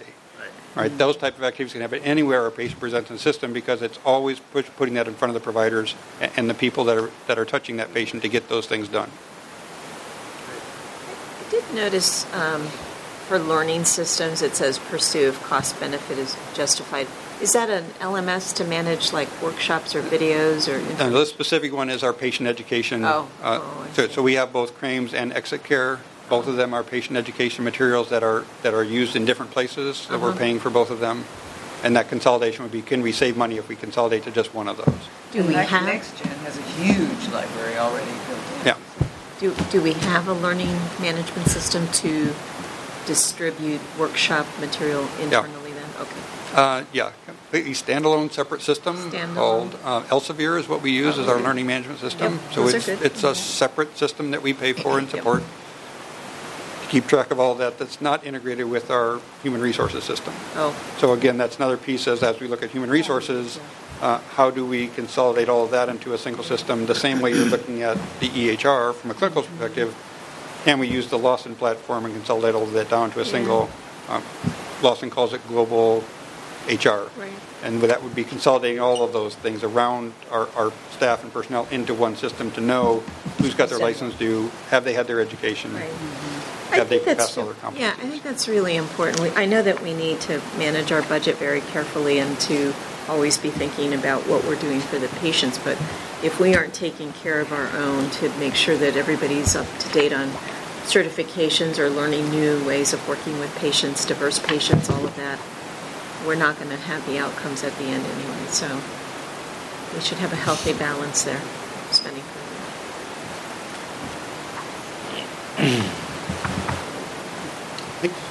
All righty, thank you. Thank you, Dave. Luis, you're up. We don't expect it to be as long a presentation. Not at all.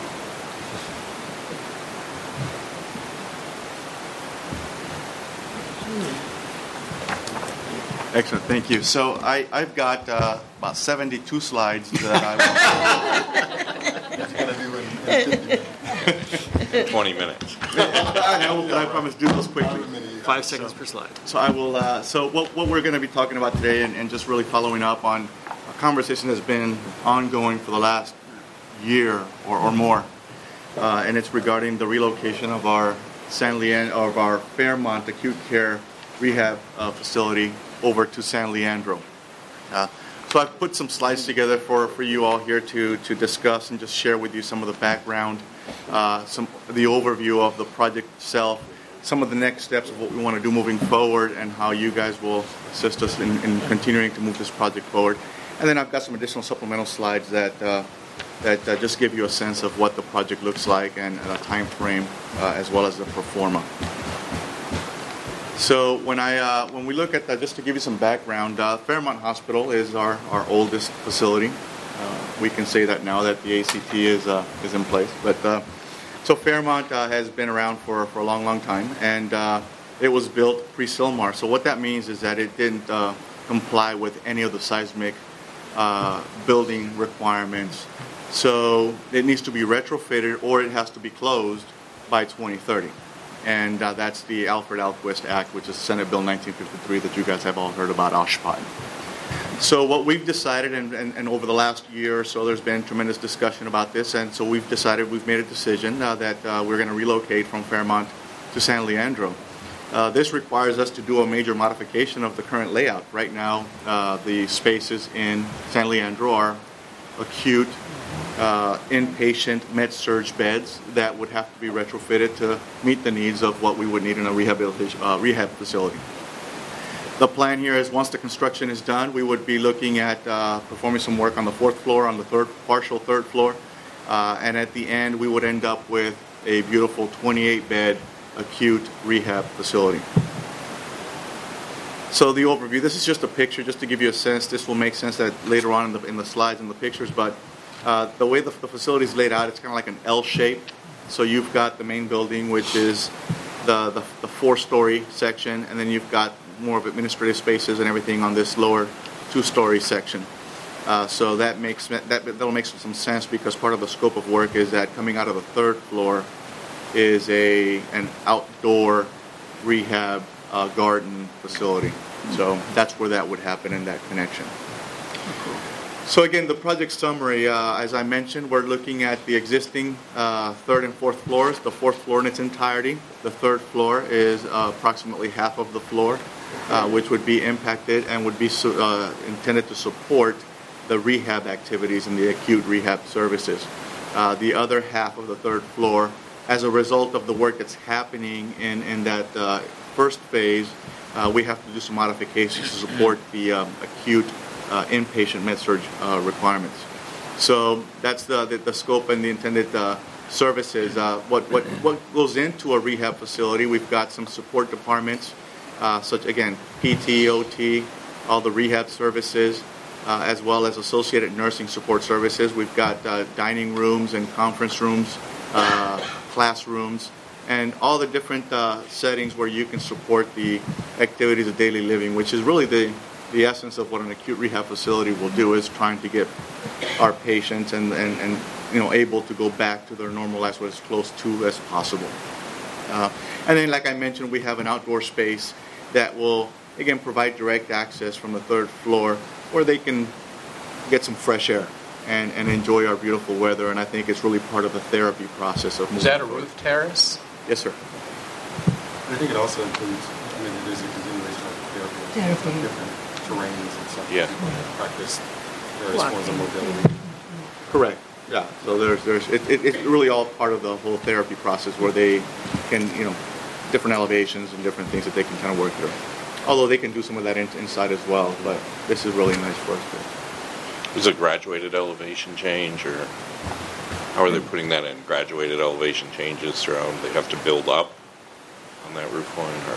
No, you will be, so after the construction is completed, you will be able to exit directly from the third floor onto that. On that space is going to be kind of a graduated elevation, so that those that are walking out there will just be walking kind of on a graduated. Yes. Yeah. Yes. So here I'm just sharing with you a graphical representation. This is what we in the construction world call a stacking diagram. This provides you with an essence of what is on each floor, all the different services and how they all work together, looking at synergies and how you're trying to bring that service in line. So when we look at the project cost, we've broken it down here for you to... I'm sorry, Louis, yes. What is actually on level 4 right now? Is there anything? Nothing. We've shelled this space, meaning we used to call it mothball. We don't use anything. It hasn't been demolished, but there's no activity. There is. Except part of it. It's an old nursing unit. It has not been used. It is not occupied, and this was part of. But it has window. It's a regular floor. I'm looking at the picture of the hospital, and it's the actual top floor of the main building, right? Yes. Right. This is part of the effort to right-size the scale of the operations at San Leandro to support the ongoing sustainability of it. So that used to just be med-surg area, but we've downscaled the number of beds we use to effectively operating on the first and second floors. And the center wasn't using that floor either. I was going to say. Yeah, it hasn't been used for a long time. How many acute beds are in use currently in San Leandro, and how many will be in use after we use 28 of them for this rehab?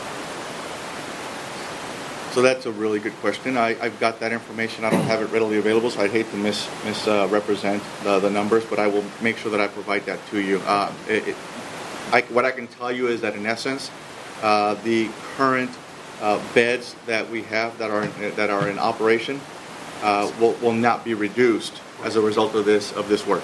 Right. There are no beds that are in use now that are in this footprint. So this effort won't actually change whatever that number is, which we can get.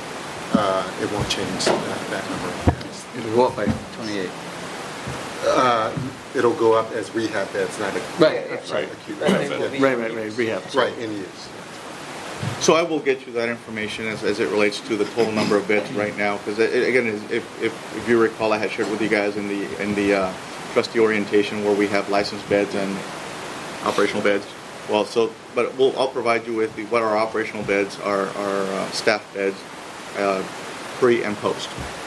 Does this something impact? in the 40 to 50 range around, right? 45 or something. I think that's about right. I couldn't tell you. Sorry, go So ahead. converting to the acute rehab beds, does that affect the license number of beds at the facility or not? Or we keep the same license number of beds, we just add these acute rehab beds? There will be a modification to the license. That's, yeah. There will be a modification where we're taking these currently unoccupied med-surg beds and reclassifying them as acute rehab beds. So the project cost, as we look at the main components of what bring this to its total, we're looking at the design of approximately $1.9 million, of which $710,000 or so has already been approved. That was the initial approval, which resulted in the current plans that have been put together that were presented to OSHPD. Then the delta, and I'll explain the delta here in the next couple of slides, are related to an amendment for us to continue to get this completed. Then you've got construction management of $754,000, the actual physical construction itself of approximately $24 million, other fees which include your fixed furniture and equipment and IT and other components that are not part of the construction or the contractor, and then our contingencies for a total of about $33 million. Underneath, I just got a quick table there of what we're projecting as, and we're using that as our cash flow to kind of guide how we need to manage our capital over the next 3 years for the life of the project. So that's, and again, I qualify these numbers that, that they may change up or down, hopefully down, as we go through the competitive bid process.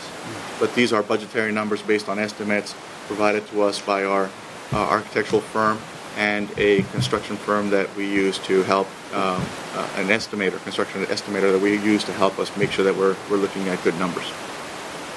Seems like a lot. At $1.2 million a room, I don't know what it costs on average in our industry, excuse me, to build a rehab room. A hotel for Four Seasons is about $300,000 a hotel room. We spent $2.6 million for the 175 rooms and the new acute tower. So to rehab 28 rooms at $1.1 million, $2 million a room just seems like a lot of money. What was the amount that you quoted for the acute rehab? What do we have, 175 rooms in the acute rehab? I just divided 468 million divided by 170 and got 2.6 million for brand new construction, new hospital. Well, what was it? What was the total you used for the? 170. No, not the room number. The 468 million. 468 of the 668.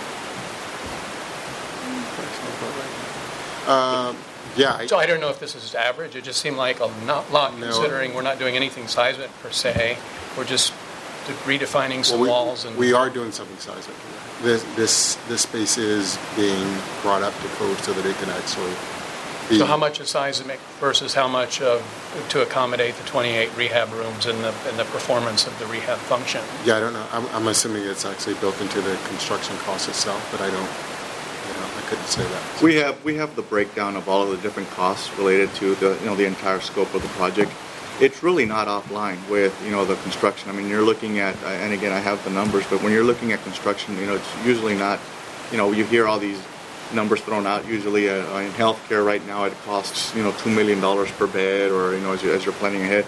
It depends. You're looking at it on a cost per square foot, and for OSHPD level 1 construction, you're looking at usually anywhere between $800 to $1,000 a square foot. So it's expensive. I mean, it's just not. So somewhere along in here, and I think you've mentioned it, some of the work is actually going to be for the rest of the hospital, or at least the non-rehab, rest of the third floor. So there will be no actual rehabbing of the first and second floors during this project? Not as part of the scope of work.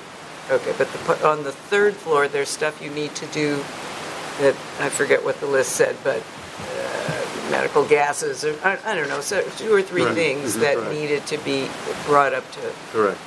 You don't need that same thing for the other 2 floors because they're already okay. Well, no. So this is if I can explain. So what drives that is the fact that we're disrupting the space. So Yes. Because we're disrupting the space, we're having to bring it up to current code. Oh, I see. That's kind of part of the whole requirement when you're dealing with construction. Also brings the complexity of the project up, because now that we've disrupted the space, we've got to make sure that we meet all the current requirements and the current codes.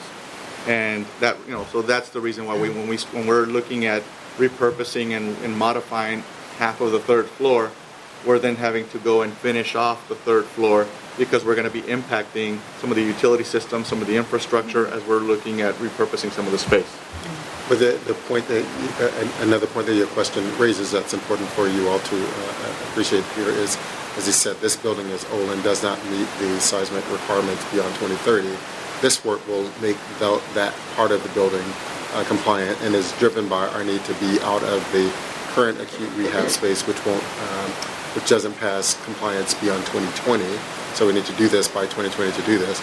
That still means that the first and second floor of this building used for acute purposes are not up to code beyond 2030. So there's work that we'll have to do downstream to look at that part of the space too, if we want to continue to operate acute services in that space. And of course, one would wonder if it wouldn't be more cost effective to do some of that. Exactly. I was just thinking, why you have the place torn up, are we going to have to undo work that we've just done to make the first and second floor? Potentially, I guess there'll be some of that, but because it's two different, it's a completely different floor, and I don't think, there's nothing about what we're doing, as I understand this, on those two floors that will not be compliant beyond 2030.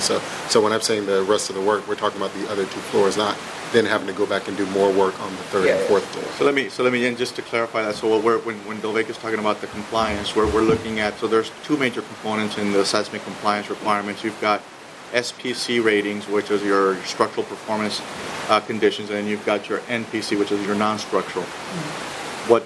As part of this scope of work, we will be addressing all non-structural requirements of the third and fourth floor.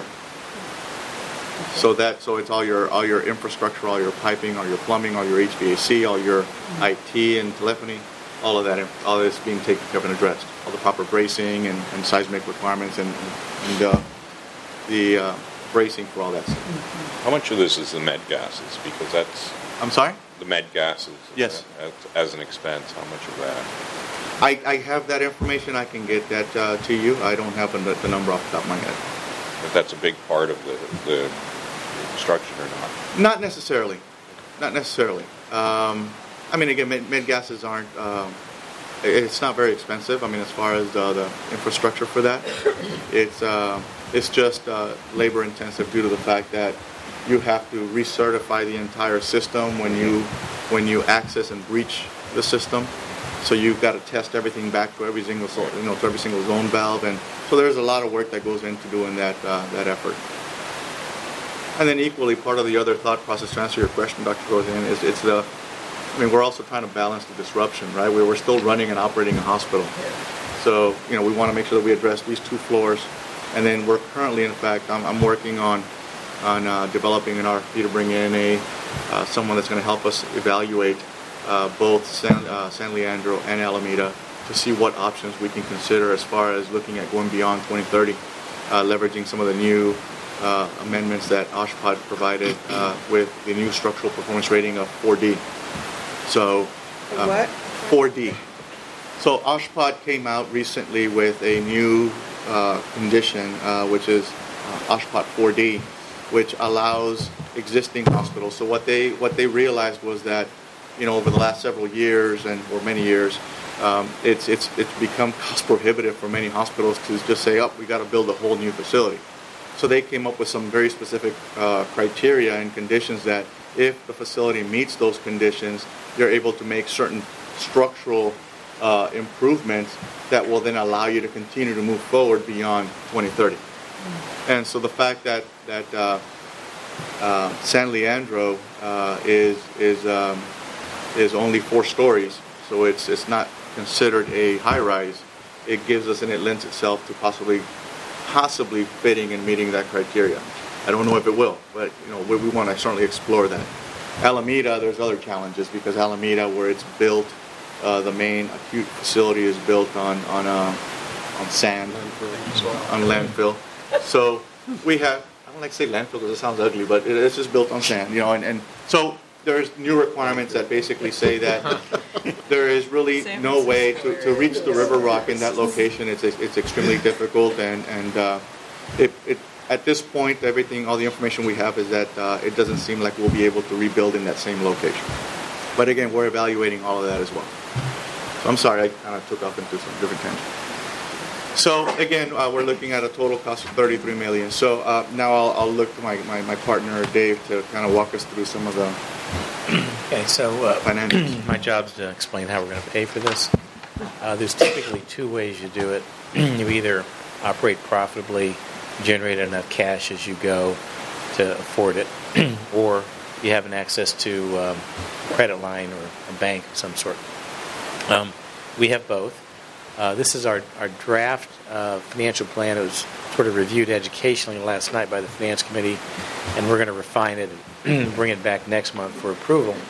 But what we've done is we've taken that $33.2 million, it's on line 14, and spread it out by year, so it covers 3 fiscal years. A small amount this year, 18 next year, and then 13 the year after that. And then we've put everything else in there that we're aware of that we have to do, which totals next year $56 million on line 17.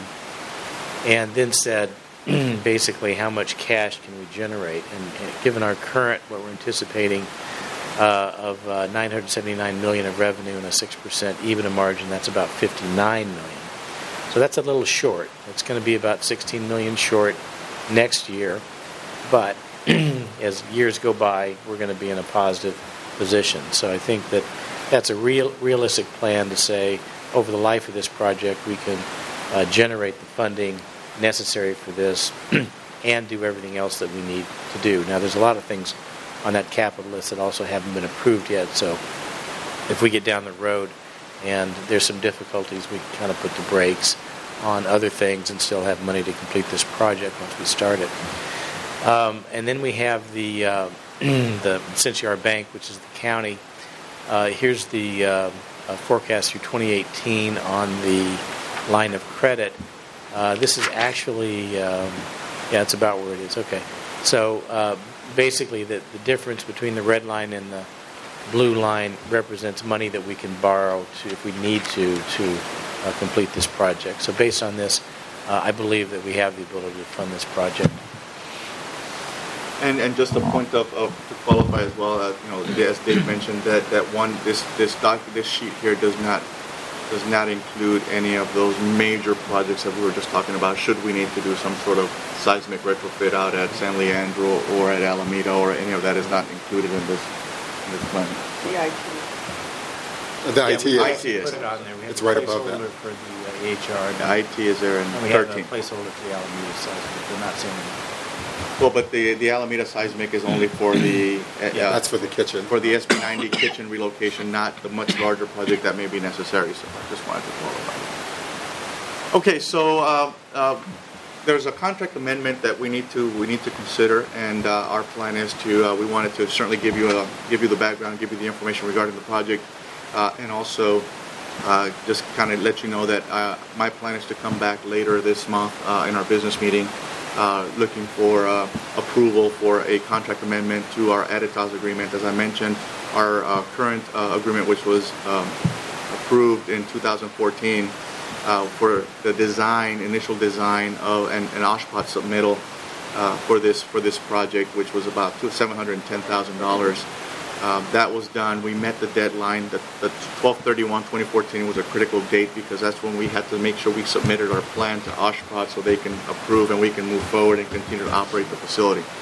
We were able to do that. Now what we're looking at is I'm finalizing the project. We're looking for a contract amendment to address some of the additional design requirements that came back as a result of the OSHPD review. So when you submit plans to OSHPD, they review them, they look at them, they say, oh, hey, you know what, you need this. Or, hey, this code changed, you need to make this modification.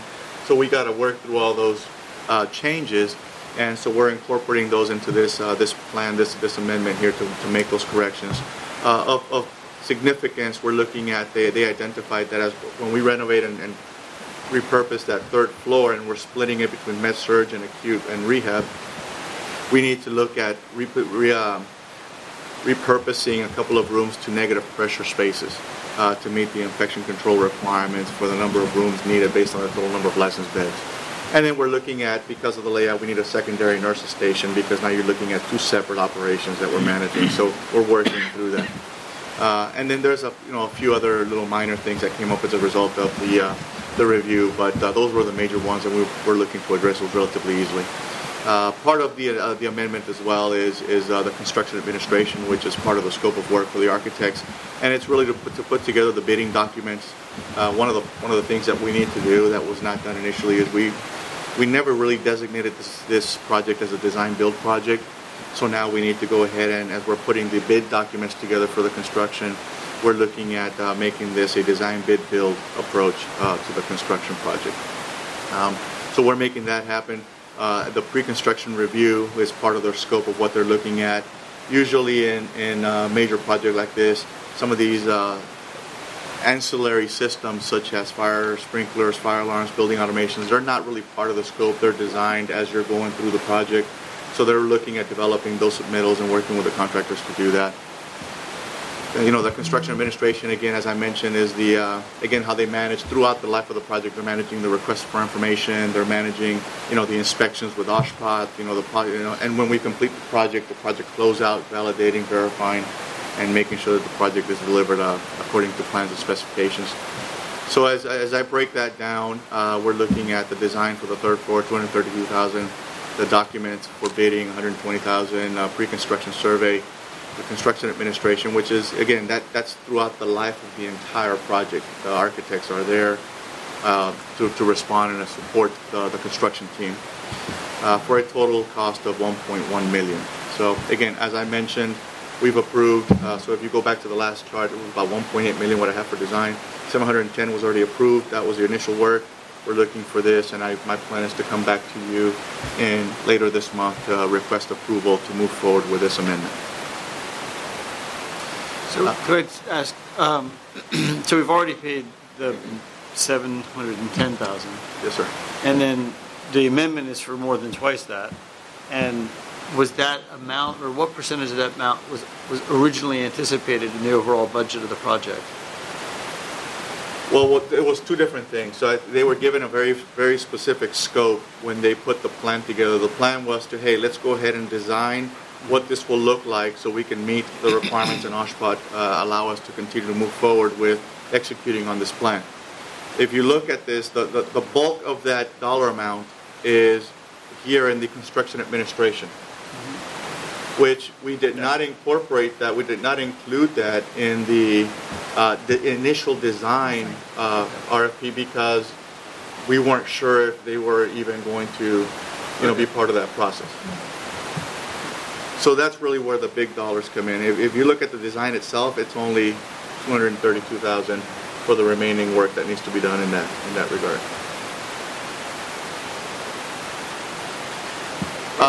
I'm sorry. Do you think that additional $232 in design,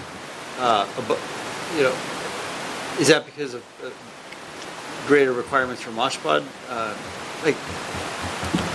Hypothetically, if a different firm had bid $100,000 more on that original $710, does this $232 plus $710 make them a higher bidder? Well, they would have never known. Again, this is all as a result.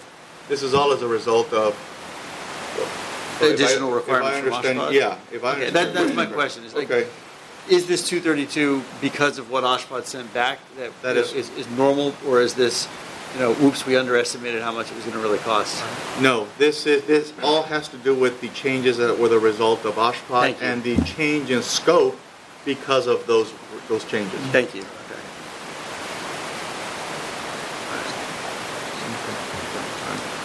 So, but that's what that is.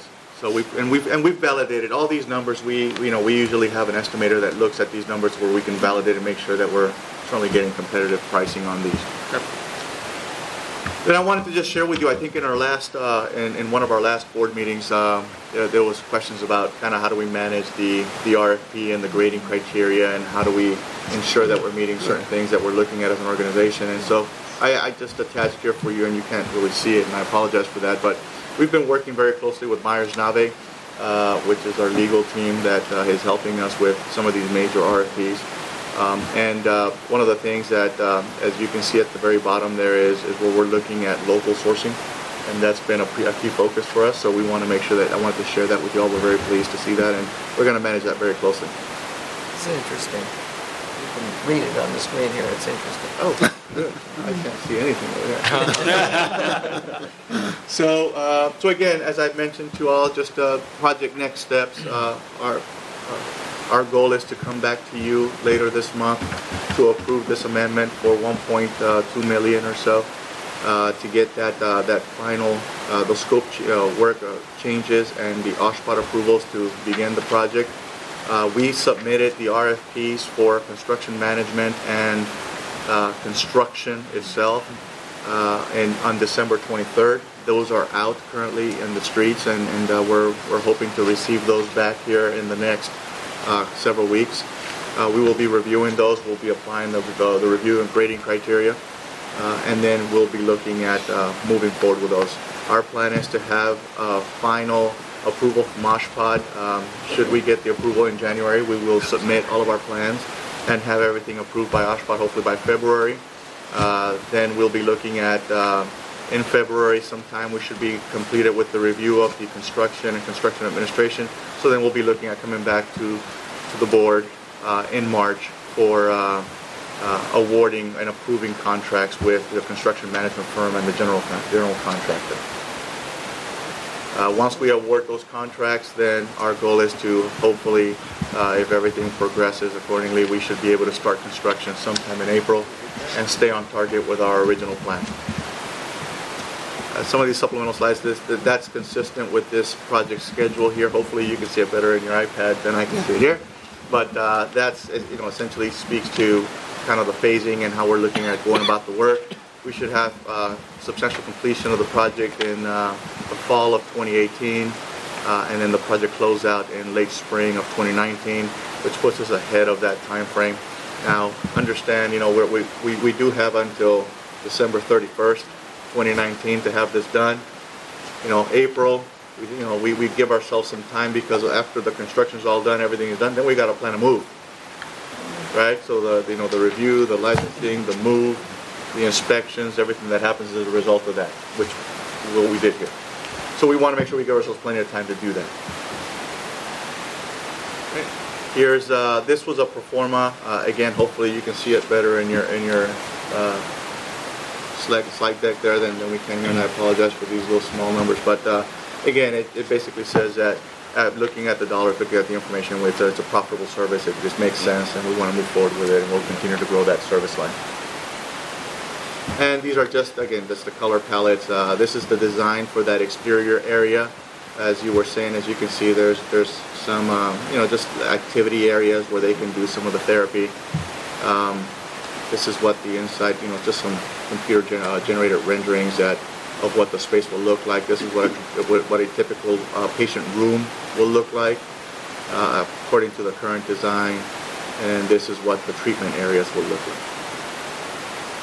And that is all I have. I'd be happy to answer any questions here. So the bid process, the design bid, is the whole bid and February through March is like finalizing. Isn't that a very shortened process, or is that normal to be doing that? Because in February you do the redesign from what the OSHPAD review 22 requirements were. And then you approve a management firm and bid. All that happens in parallel while you're getting the permits and the design. They also do the bidding documents and RFP and all that as well.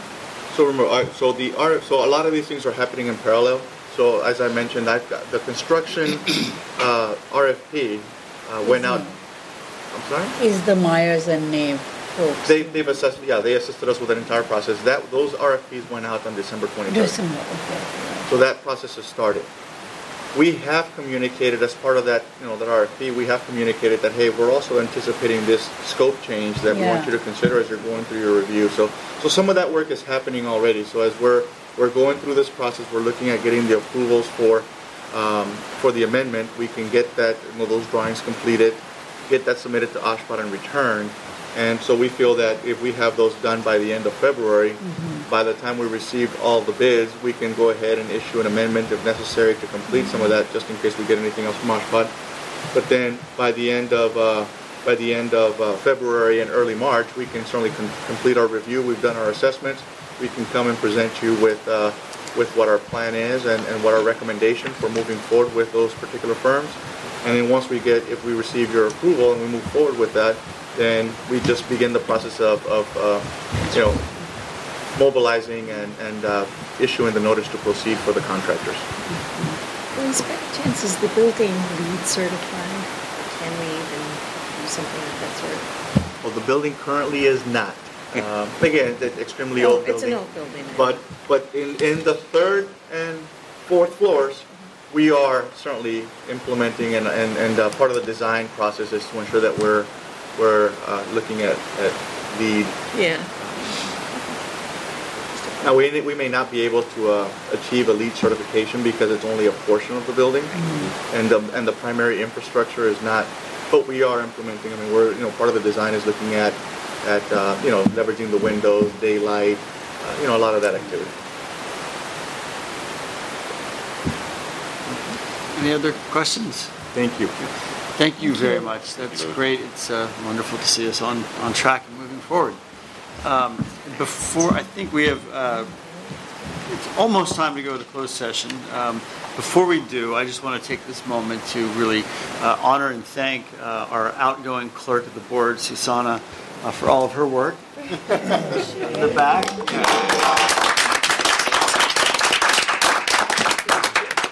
I know she's been phenomenal at keeping all of us on task and making sure we get our work done. And forgive me, is it Vanessa? Vanessa, you've got big shoes to fill, and we're looking forward to seeing you fill them. And welcome aboard. And with that, I think we should head to closed session. Yes, and so just one change to the agenda. The closed session items will be one anticipated litigation matter under Government Code Section 54957.9B, and then a personnel matter under Government Code Section 54957.6. There is no conference with the labor negotiator. That item has been withdrawn. All right, thank you. See you all soon. So we are reconvening after closed session, and Mike, do you have a report out? Yes, the board did meet in closed session. The board took no action. All right, with that, we are adjourned. Second that. Okay, second. All in favor? Aye. Yeah. Third. Aye. Thank you.